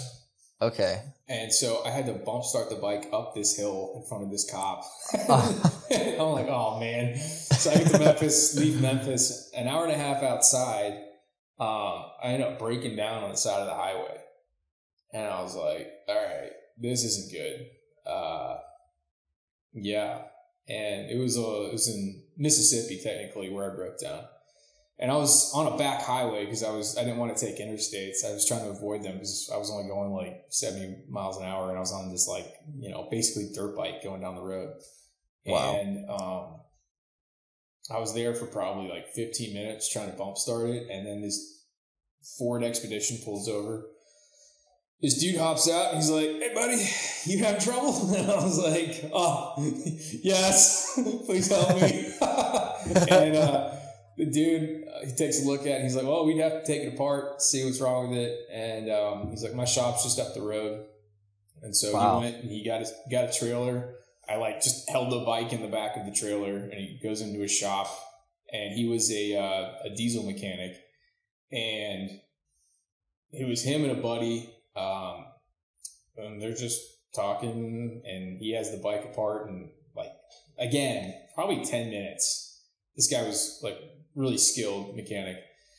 And he's like, well, there's your problem right there. You got a cracked rocker arm. And I was like, okay. So, which, you know, low oil, whatever. It's basically me not taking care of it. Yeah. And me using the bike in a way that I shouldn't have.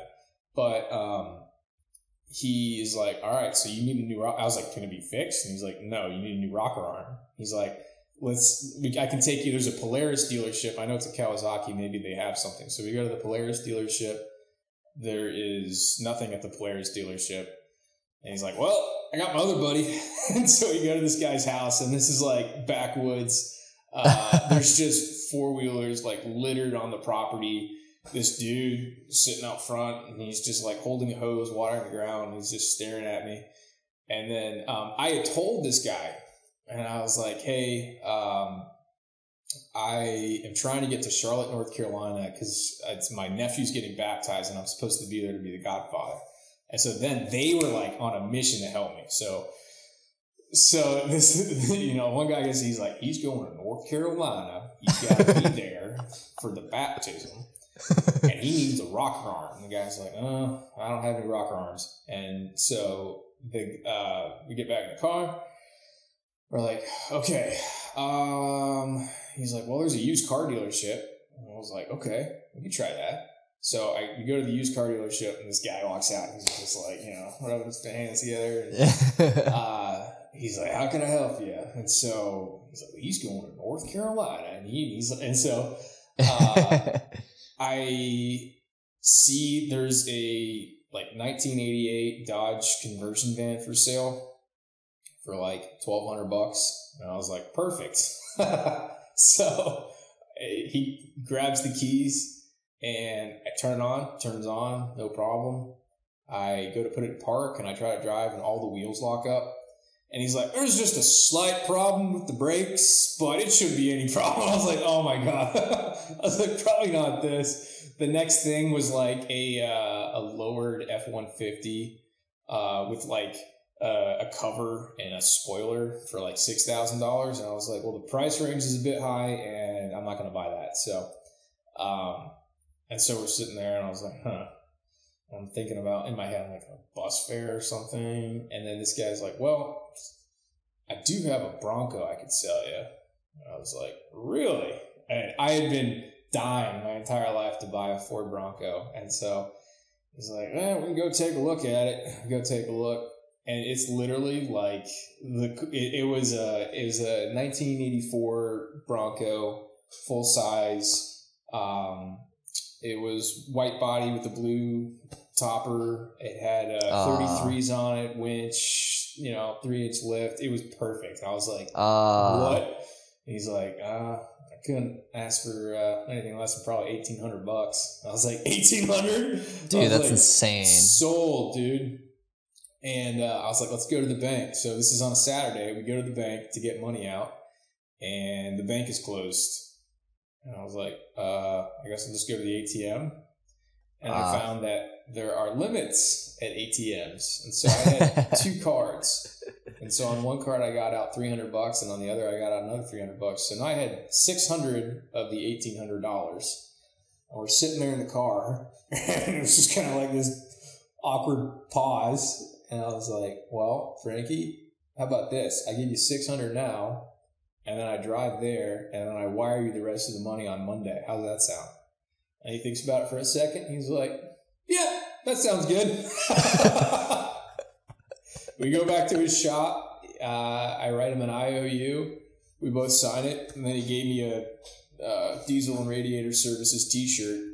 We took the bike and wedged it diagonally into the back of the Bronco. And then I took off, and I made it back at 4 a.m. the day of. Oh my gosh, that's insane. Yeah. Dude, that's wow. How trusting also. Yeah, just fuck it. I did wire when you get there. In case you were wondering. Yeah. Dang, that's awesome though.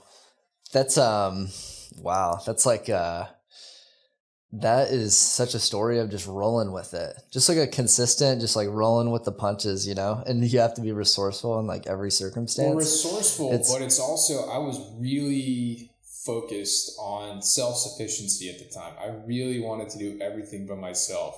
And that was a time when I literally had to rely on the kindness and trust of a stranger. Wow. And so that definitely shifted my perception. When I see someone broken down now, like needs a jump in a parking lot or passing somebody on a road, like my perception is totally shifted because I was that person, right? And so it's not like, well, they should have taken better care of their vehicle, or they should have their own set of jumper cables or something like that. It's like, no, like you should stop and help that person out, because self-sufficiency is good, but it is not like, you can't be 100% self-sufficient in literally everything. Yeah. Wow. Dude, that's beautiful. Wow. Because like self-sufficiency is good, but it doesn't mean it's going to be the most efficient way because you're doing it on your own. And it's not bad to ask for help from other people. Like that's a great way to just like connect with strangers, is like helping them out. So yeah, dang, that's awesome, man. Because honestly, it's so easy to just like look at someone who needs help and be like, just pass. They've made bad choices, and so they have to suffer the consequence of their bad choices. Is an easy mindset to adopt. You forget like how you got to where you're at. Yeah. It's an easy one to adopt, and that sounds like a shitty one to adopt.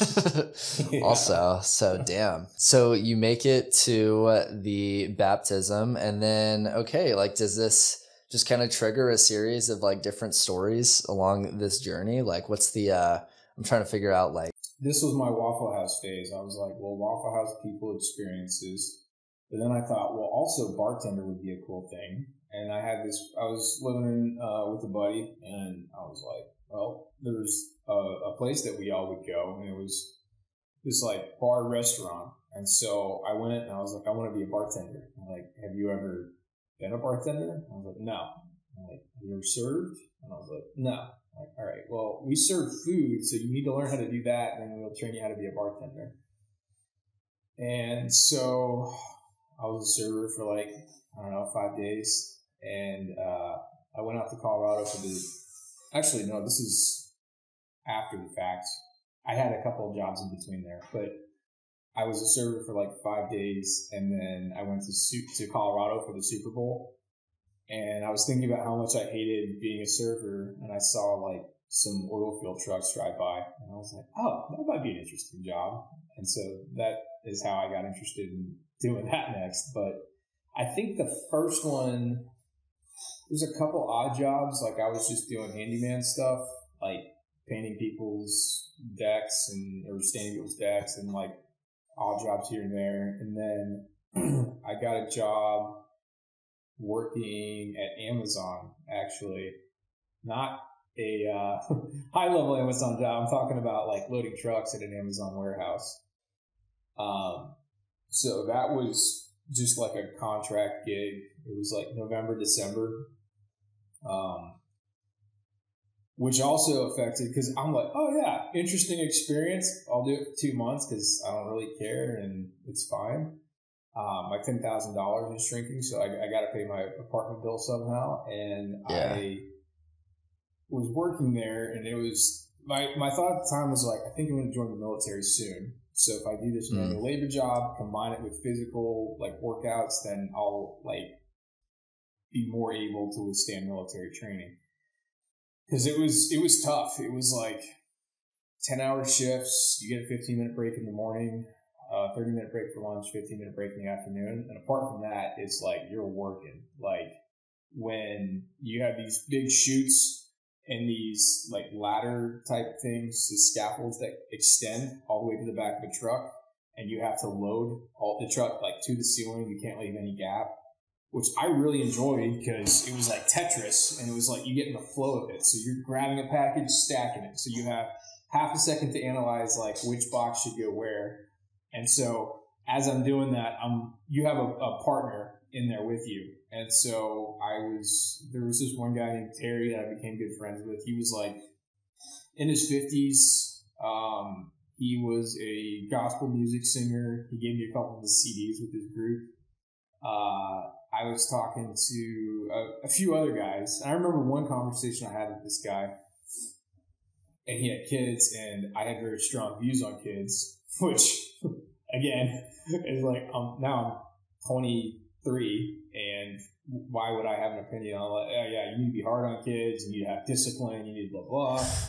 And this guy, he's working at a $10 an hour job with me, and he's like, I don't know, man, I just want my kids to be safe.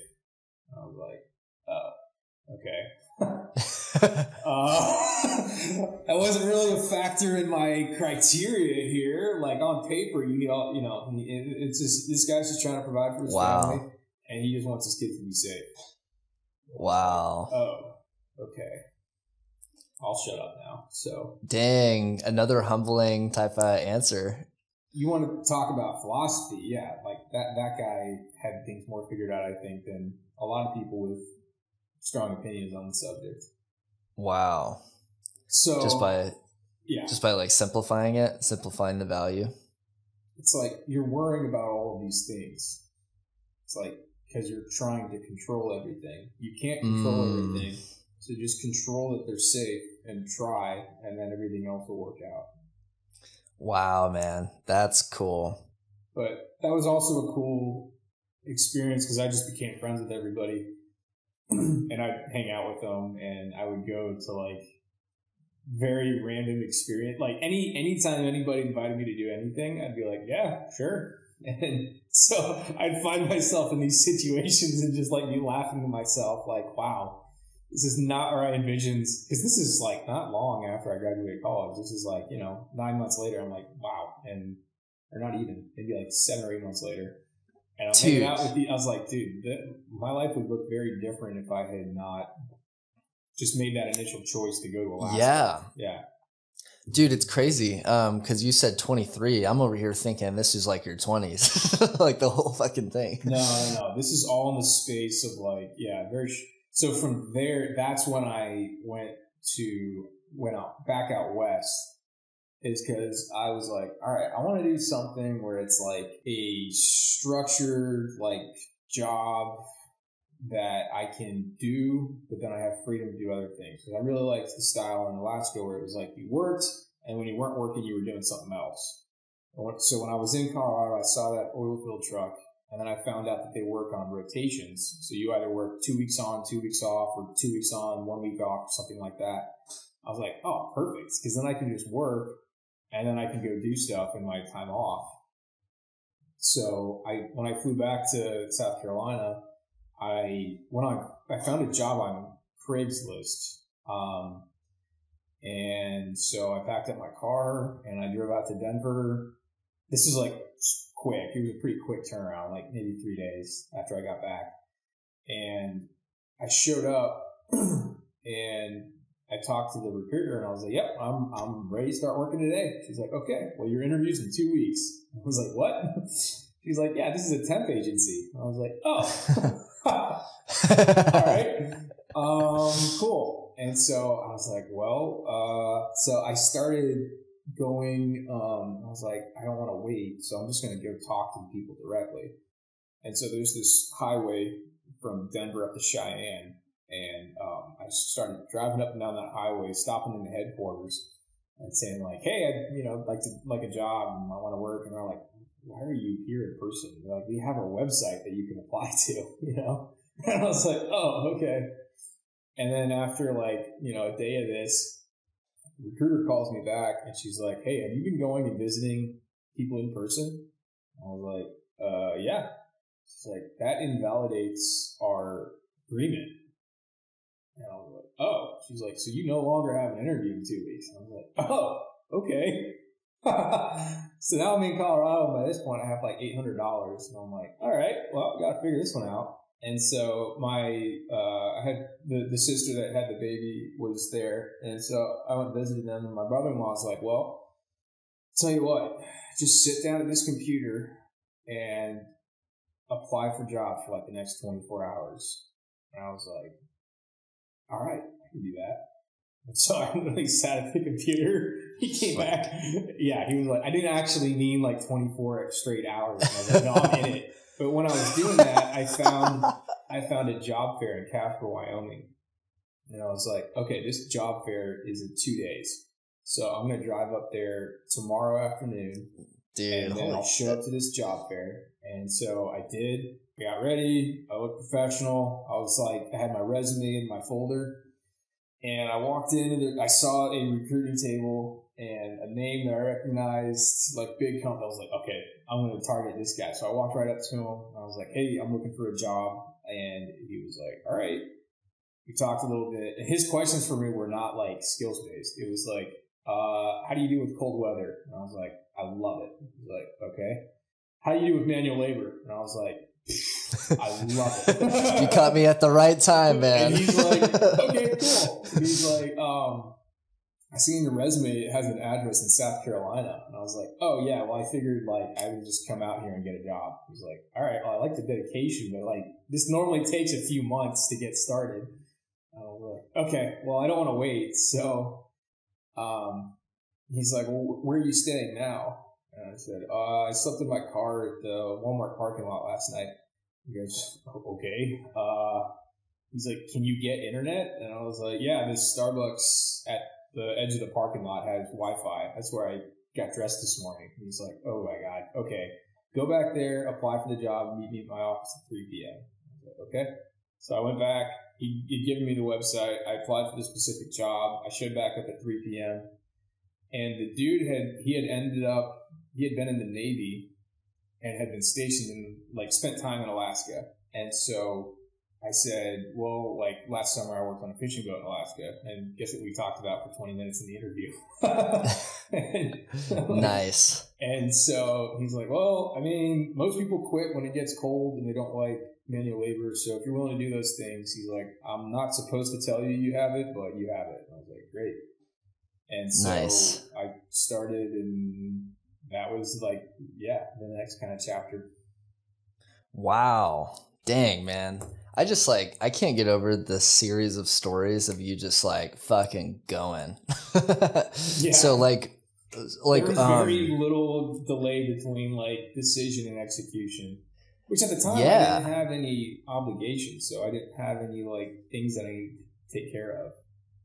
Yeah, but still though, like with your upbringing, how come it didn't creep in like, oh, I need to like, go have a little bit more security than what I'm doing right now. Like, did those thoughts ever creep in, or were you just like all committed? There is nothing more exciting than like, I have no clue what tomorrow's going to bring. This is great. Wow. Dang. So it just felt freeing, this whole like chapter of your 100%, life.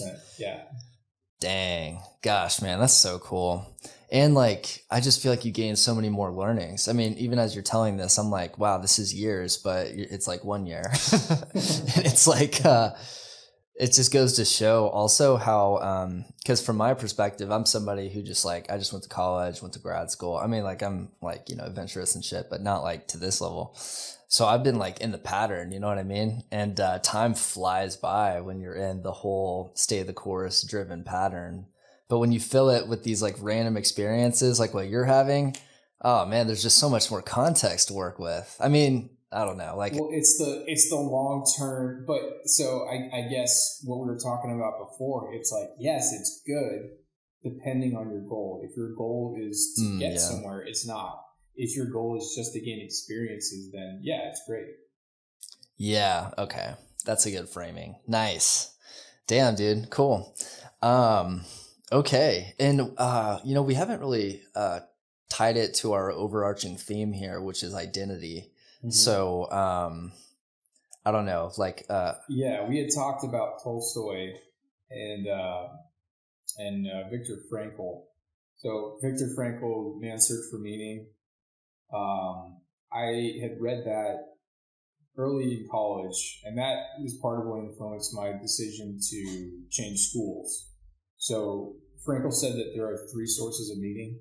So we get meaning from our work, from our religion, and from our relationships. And so I think what I was doing is, instead of having a combination of all 3, at certain periods of my life, I was emphasizing on one thing. So at one point it was, religion. It was like, okay, I'm going to make this my academic pursuit, since this is something that I believe. And then having the conversations with people like Dan and the experiences, I turned my work into the meaning itself.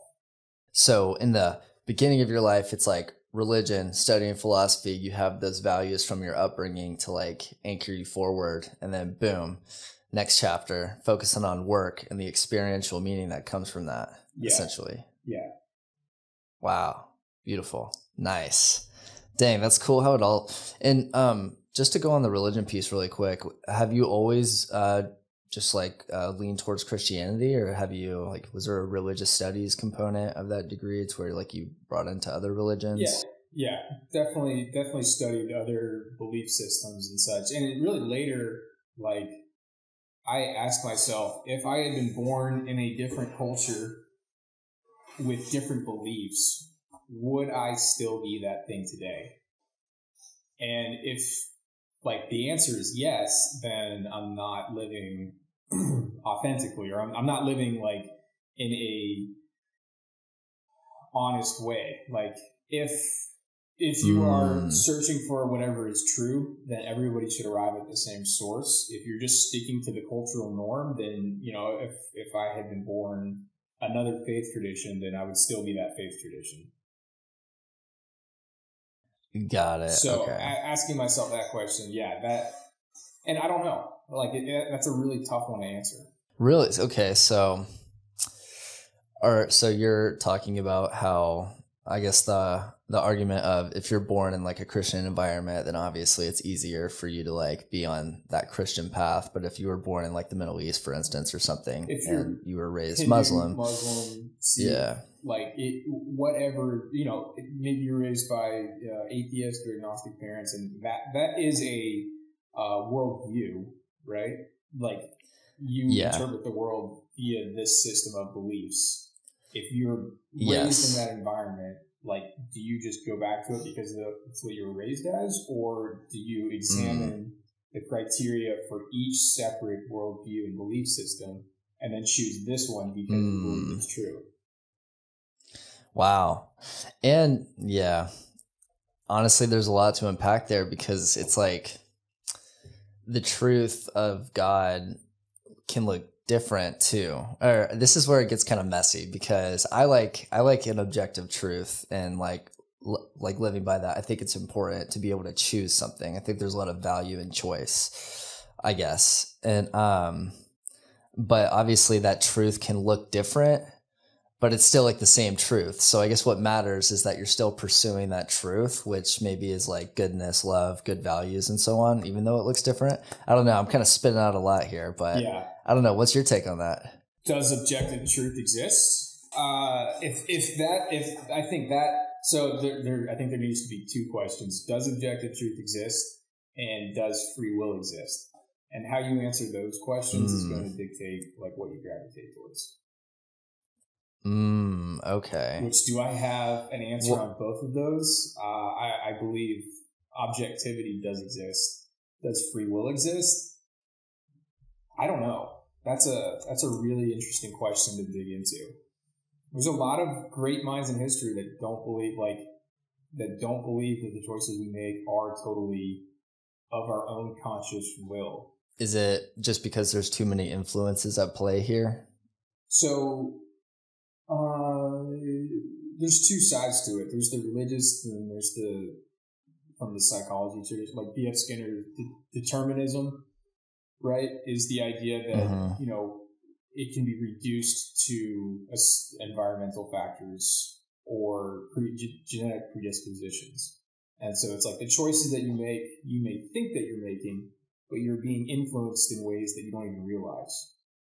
Or there's like, in a theological sense, it's like, free will doesn't exist because God has preordained the steps that you're going to take. And therefore, when you take them, it's just a fulfillment of God's plan, right? So, but you don't have to be like religious to say that is free will actually a thing. I think a question like that, it's fun to debate. Does it have utility? Like, is it useful?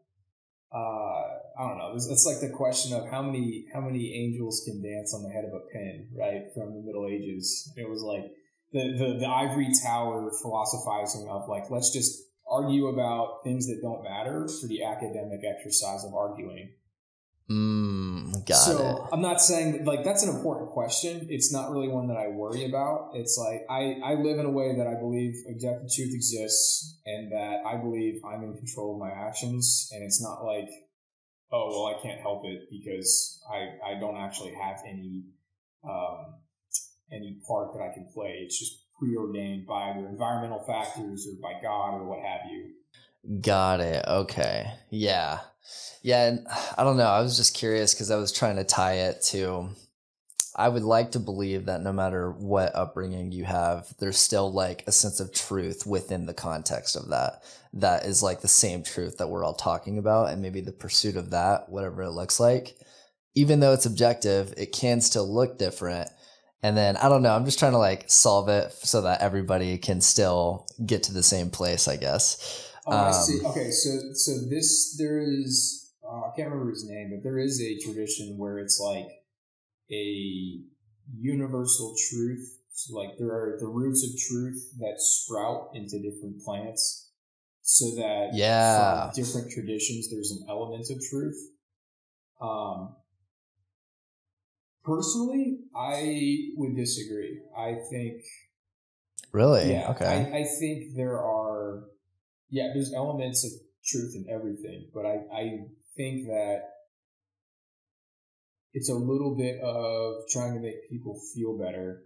Like, I don't want to disagree with you, so I will say that there is an element in what you were saying, and so therefore you're okay.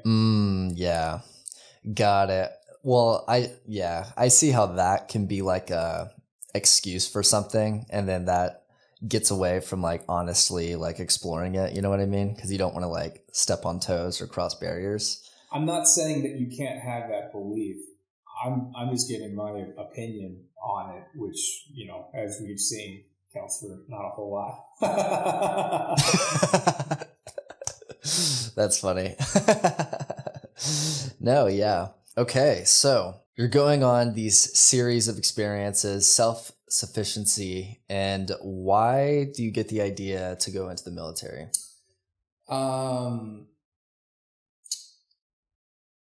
So I guess it wasn't just a flash of inspiration. It was some, you know, when you ask somebody why they joined the military, you get a few different responses. It's like, one, I want to serve my country. One is because my dad did it. At the end of the day, I joined for the adventure. I was just, I thought it sounded exciting and fun.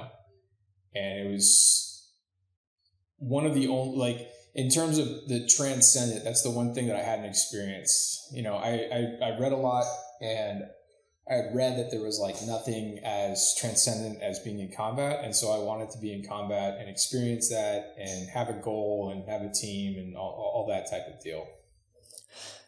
Okay. Honestly, I don't have a clear like textbook definition for transcendent. Could you define that? Sure. So it's like rising above the corporeal confines. So like the things that you experience with your five senses, a transcendent experience is one that extends past that. Interesting. It's like, it's deeper. So like that spiritual type of thing. Yeah. Wow. Wait, so where did you get the idea of transcendent? And are you reflecting on that in hindsight, or did you have this as like a constant intention? No. I just knew that I really wanted to do this. And I had planned on dropping out of college. My parents were like, well, how about you just join after college and then like focus on getting your degree right now? And so I said, okay, that makes sense. Like, you know, I have a scholarship. If I don't use it, then I lose it.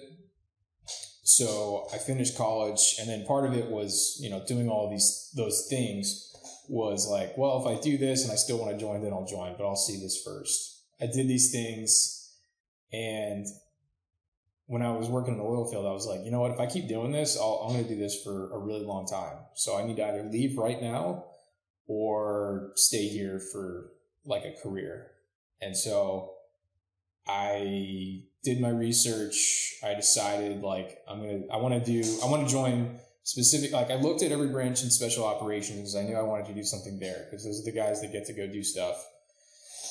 And Ranger Regiment had the shortest pipeline. You could go from, you know, signing up on day one to being deployed overseas in like 9 months. And I was like, I want that. I don't want to wait 2.5 or 3 years for like SEALs or special forces or something like that.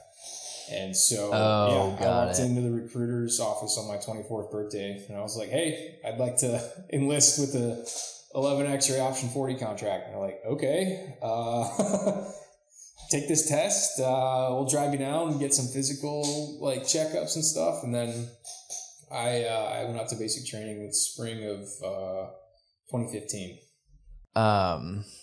Okay, so you chose that because you didn't want to wait for a prolonged period of time. I wanted to be part of a more elite unit with like really high standards. But so if you go to SEAL training, you go through basic training, and then there's the selection course, and there's the training pipeline, you're learning languages, and you're learning different skill sets. And so it's 3 years before you even get to go overseas. Got it. Whereas Ranger Regiment, where I ended up going, it's like you can go and then you show up and it's like on the job training. So you're deploying, but your role is just lower level until you get promoted, and then you're in the next role, but you're still actively involved in like doing stuff, real world stuff. Yeah. Got it. Okay. And the criteria to be like accepted as a part of that group, is it like tough to get in, or how does that work? Yeah, so typical, the path I follow is, it's a little bit different now in order, but it's, you go to basic training, and then you go to AIT or advanced individual training, you learn how to be like basic infantry skills. And then I went to airborne school, which is you have to do 5 jumps, 5 parachute jumps. And then you go to RASP, which is the Ranger Assessment Selection Program. That's an 8-week program.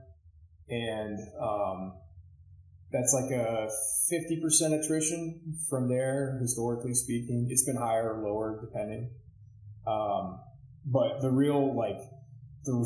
hard part about that is instead of spending 3 years in a pipeline where a lower percentage comes through, they'll take a higher percentage, but then not most, but a lot of guys will wash out in the first 6 months.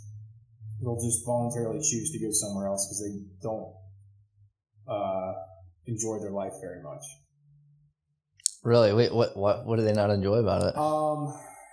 Your life as a Ranger private, if you don't have your Ranger tab, which you have to go to Ranger school to get so you pass Ranger selection, you're in Ranger regiment, and then Ranger school is a leadership course, so it's like anybody in the military can go to it.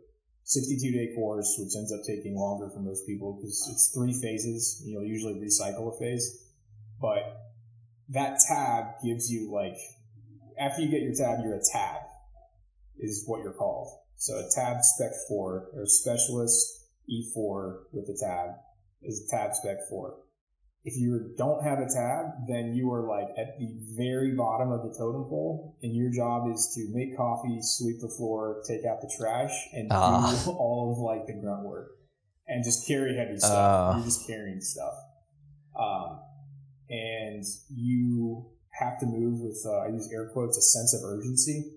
So everything that you do is 110%.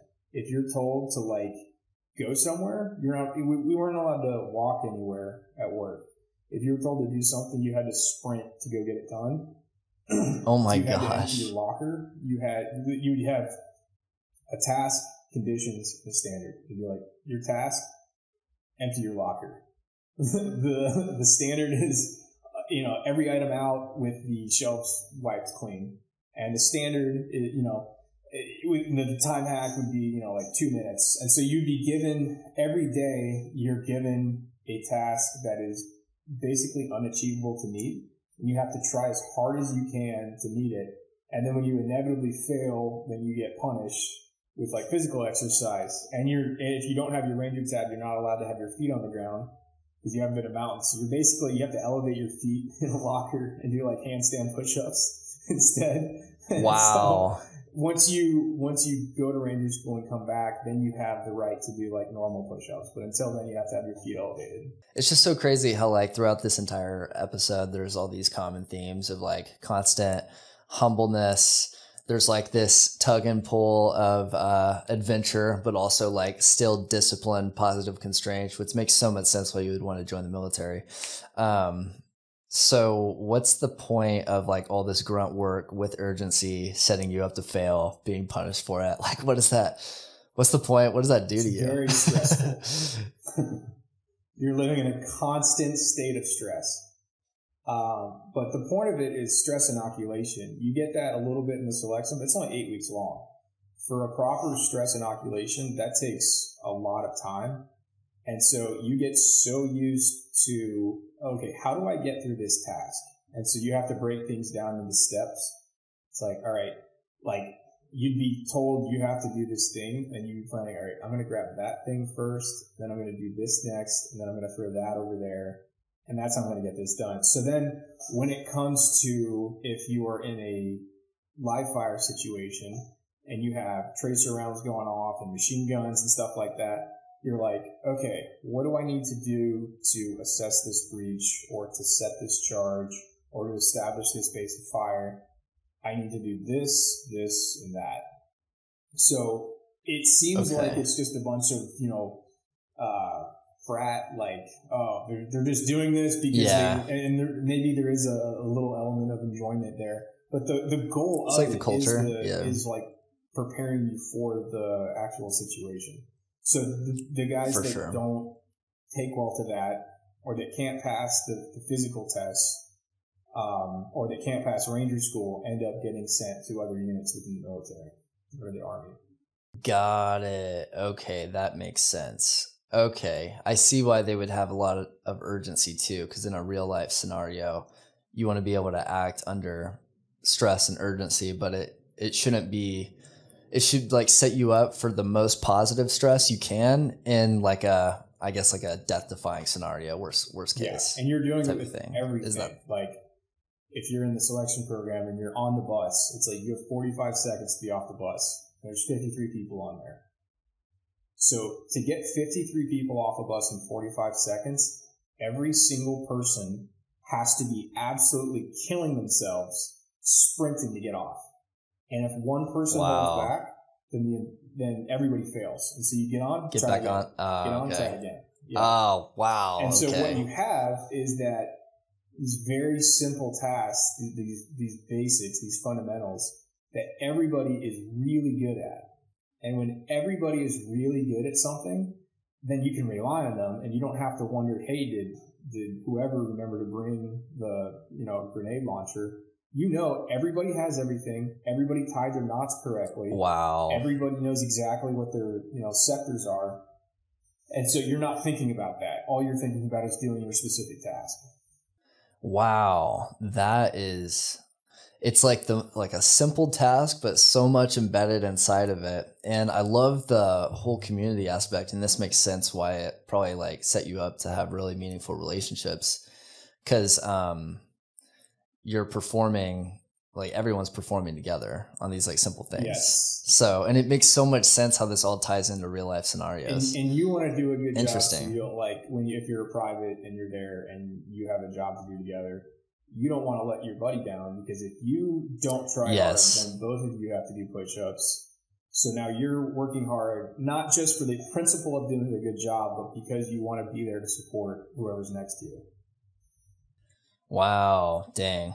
Yeah. That let people down. That's just like such a good testament on why being in military training is important too. Because you really don't get that in many other, there's so much room to like let people down in other contexts in life without it mattering that much. You know what I mean? So to have it like where everything matters when you let that person down, that seems really, really impactful. Yeah, absolutely. You mentioned relationships. I think we were kind of on the Frankl theme of, meaning. And I started having like a better understanding for like why people value relationships so much. Because up to that point, I was very transactional in the beginning in my relationships, and it became less so. But then in the military, it was like, you're doing this so that you don't let somebody down. You form a connection with somebody. You get to know someone really well. They know everything about you. You know everything about them. You have a greater depth. And that gives you meaning in and of itself, regardless of what you're doing. So the meaning is just in the connection itself, and that was able to set you up to be able to see that? So let me, I guess, explain what I mean by... yeah. The reason for doing something. So I want to be good at loading packages at my Amazon warehouse because my job performance matters, my reputation matters, and so I'm going to work hard so that people associate my name with a good job because work is important. I want to practice these spiritual disciplines or whatever because it's good to be a solid Christian or whatever. And so I'm going to practice to the letter of the law, at least at one point, all these things, because that is what matters. Then in this context, I'm going to try really hard to do my absolute best, because if I don't, I care about this other person and it's going to negatively affect them. Like it changes everything. Your training, right? My physical training. I remember we had a exercise where I was carrying a litter. I almost dropped it. I was like, man, my grip strength is not good enough right now. And so I incorporated a ton of like farmer carries into my training. because I never wanted to be carrying somebody on a litter and then not be like drop them because my grip strength is too weak. So it affects your motivation for doing things. Because you have a greater sense of responsibility now, and it brings up more accountability so that you can be stronger for other people. Exactly. Wow. Fuck yeah. Nice, man. That's awesome. Dang. And you really feel like military training and being in that community was like you didn't have that sense beforehand. No, not the same. There was a lot of times where it's like, I'm a weird dude, right? The military is a collection of other weird dudes. And so you connect with them. Like, everybody is weird to their regard. Like when I had friends in college and if I left the movie on a Friday and I was like, I'm going to go run, they're like, okay. You're not going to connect with that person in the same sense as you would of lying in the dirt, pulling security with somebody, and it's raining on, and you're like, this couldn't get any worse. Yeah. And then it starts raining, and then you're like laughing together. Like, yeah. That is a different style of connecting with somebody than something else. So yes, 100%. Got it. Nice, man. And do you feel like that's carried onto your life now and just how you approach relationships in general? I guess not just like in a work context, but even outside of that? Yeah. The turning point for me, I left. So I did a bunch of different jobs in a deployable role. And then I went to become an instructor for that selection program. And I realized like I got the most satisfaction out of seeing the transformation in these people that were trying to join regiment, and they were pushing themselves and trying hard, and I was playing a part in that. Wow. I found that incredibly meaningful. And so that started to shift a little bit. And then, personal relationships, I met my wife, and I started thinking about like, how do I, going back to conversations with the ranch, like what do I want my life to look like, or what do I want to be when I grow up? I'm still trying to answer that question. But it's opened me up to the possibility of being in a giving relationship, like giving in a relationship, like not transactional. It's like, if I continue to do things that benefit me, like I'm going to be 70 years old and alone. If I want to be 70 years old and reflect upon a happy life, I'm going to have to make sacrifices and do things that I don't want to do, or things that I don't want to do for a period of time, and learn how to compromise with somebody else. So that was pretty pivotal for me. Wow, man. I mean, that's like the beauty in this whole like young life crisis you went through, away from just like staying within the constraints of going on these experiences, but putting that inside of a connection, because it's like, it's the journey of like what the connection actually brings and the meaning inside of that, instead of like the ending transaction of what that person does for you. So I guess, is that kind of like what you're learning along this? Exactly. Right. That's right. It's not just what can this person do for me, but how can I enable this person to be successful? And if I can, I know, like for me, what I find satisfaction in, if I can work with a group of people and teach and coach and try to mentor, and they're working hard and they're advancing and they're successful, then from like a purely occupational standpoint, that is work that I will find meaningful. Wow. Enabling other people to transform, essentially, or go through like a transformation similar to your transformation that you've been going through. Dang, dude. Exactly. Yeah. Dang, that's awesome. And you said this like set you up to meet your wife too. Like what did that look like, meeting your wife? I'm just curious, honestly. We actually met at my cousin's wedding. Okay. So it wasn't the fact that, because of something I was doing or something like that. It was just the willingness to kind of open up and to think about somebody else's well-being, which, was not an easy transit. Like I am not an easy person to be in a relationship with, right? Like I said, I'm a weirdo. and I like certain things, and it's like my way of relaxing is going out and doing like chainsawing logs and stuff like that. And so, like, thankfully my wife's a super patient person. But she like took the time to like really try to understand me and get to know me, and that obviously made me uncomfortable for a bit. Yeah. Once I like was more okay with it, it was like, okay, there's a deeper level of a relationship that is, you get more satisfaction out of. Okay. So more so than transactional. Got it. Okay.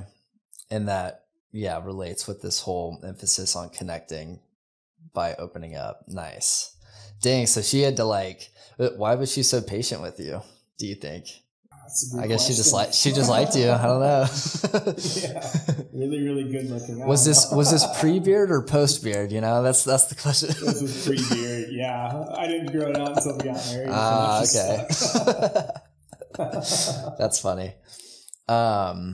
Oh man, I kind of lost my train of thought here. So we were talking about the culmination, I think, of these three sources of meaning and how like I am today and stuff like that. I would say like the feeling that I was describing of when you're surrendering to the pain in an ultramarathon, when you just like stop fighting it and get into it. That's kind of my philosophy today. It's like, what is my purpose in life? What am I supposed to be doing? If you have that mentality, I feel like you're always thinking and looking and researching and switching jobs and stuff like that versus just how can I, like, what's available to me right now and what areas are there needs? I'm a big fan of there's a Aristotle quote. He said, where your talents and the needs of the world lie, or where your talents and the needs of the world meet, there lies your vocation. Right. And so I think I had to do a lot of like self-reflection when I was leaving the military, because I didn't want my identity when I got out to be like, I'm a veteran, or I am myself. Got it. I did that. And I did that because of certain qualities, and those qualities, it's like the James Clear Atomic Habits. Rather than saying I'm going to do this because I'm whatever, you say I'm going to do this because I'm the type of person who likes to push myself, or I'm the type of person who likes to do X, Y, and Z. Nice. Dude, I love that, because then you can reinforce discipline within that by leading with that. Whereas a lot of times people might do something and they might just stick with it because they like the idea of discipline. So they're just being disciplined for the sake of it instead of something that like really aligns with them, which might be what you're saying here. I guess like choosing, the power of choice. So like, how did you define I guess after reflecting on like your natural talents, that's how you identified what your purpose is, and then your identification just like aligned with that? Is that, I don't know, can you put that together for me? Yeah, sure. So I sat down. I wanted to do something other than the military, and so I said I need to like reflect on who I am today. So I talked to a psychologist, so like if you're in the military, you have access to psychologists / career counselors, and I said I'd like to take any and all personality tests that you have. And so I took a slew of personality tests. There was one, I think, the career skills and interest inventory, and it breaks it down into different domains. There's 7 domains. My 3 were adventure, producing, influencing. And then it lists common career choices that those people find satisfaction in. Like military is one of them. And sales was on there. And so I said, okay, what type of sales do I already have a background in? I looked at that, and then I started talking to people. And in every conversation that I had, I would refine it a little bit more and have a clearer direction.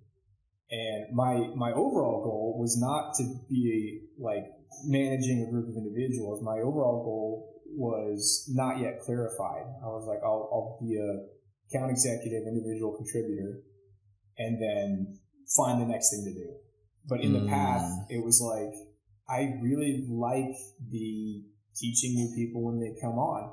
I like helping people with problems. I like people that hit a wall and are struggling with motivation and talking through it with them. And then it just so happened that the position came open, and it was like, oh, this is basically things that I've already done in different contexts already that I took a lot of enjoyment in. And so it would make sense that I just naturally followed what my tendencies were, and I don't want to say fell into the role, but it just kind of naturally came together. Got it. Okay. Dude, it's so funny how like all this is connected. Adventure, producing, influencing. That's like what this whole episode has been. And that's like what you are. Okay.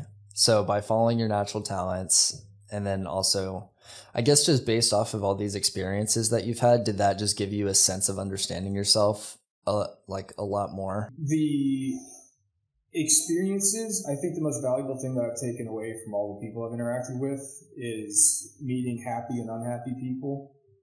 And there's a trend with all the happy people is they are not just good at what they do, they are helpful with their skills. They are socially connected, and they have like a giving mindset rather than just a taking. Yeah. And so did it help me clarify mine? It's like I want to emulate those qualities, and I have maybe a larger bank of individuals to like reference as to what I want to be like and who I don't want to be like. So I think that would be my takeaway. Wow. No, that's really good. And now that you're getting to this point in your, actually I had a question. Do you see yourself, because I know you're in management today, so that you can enable transformation other people, give as a way to connect. A little testament on giving too. It's not always like one-sided, like the act of giving and being selfless, like that's a way of connecting. So it's actually like it's a dual connection there instead of what other people might think. But do you see yourself going into like some sort of coaching, or do you think you're going to stay the management path? What I would love to do eventually is the experience that I had in Colorado on that ranch was incredibly important, just to like do something. Like if you are struggling in your life, you have anxiety or depression, or you're trying to figure out what your next step is, I think the worst thing you can do is like stay at your computer and research stuff. Like the best thing that you can do is hard labor.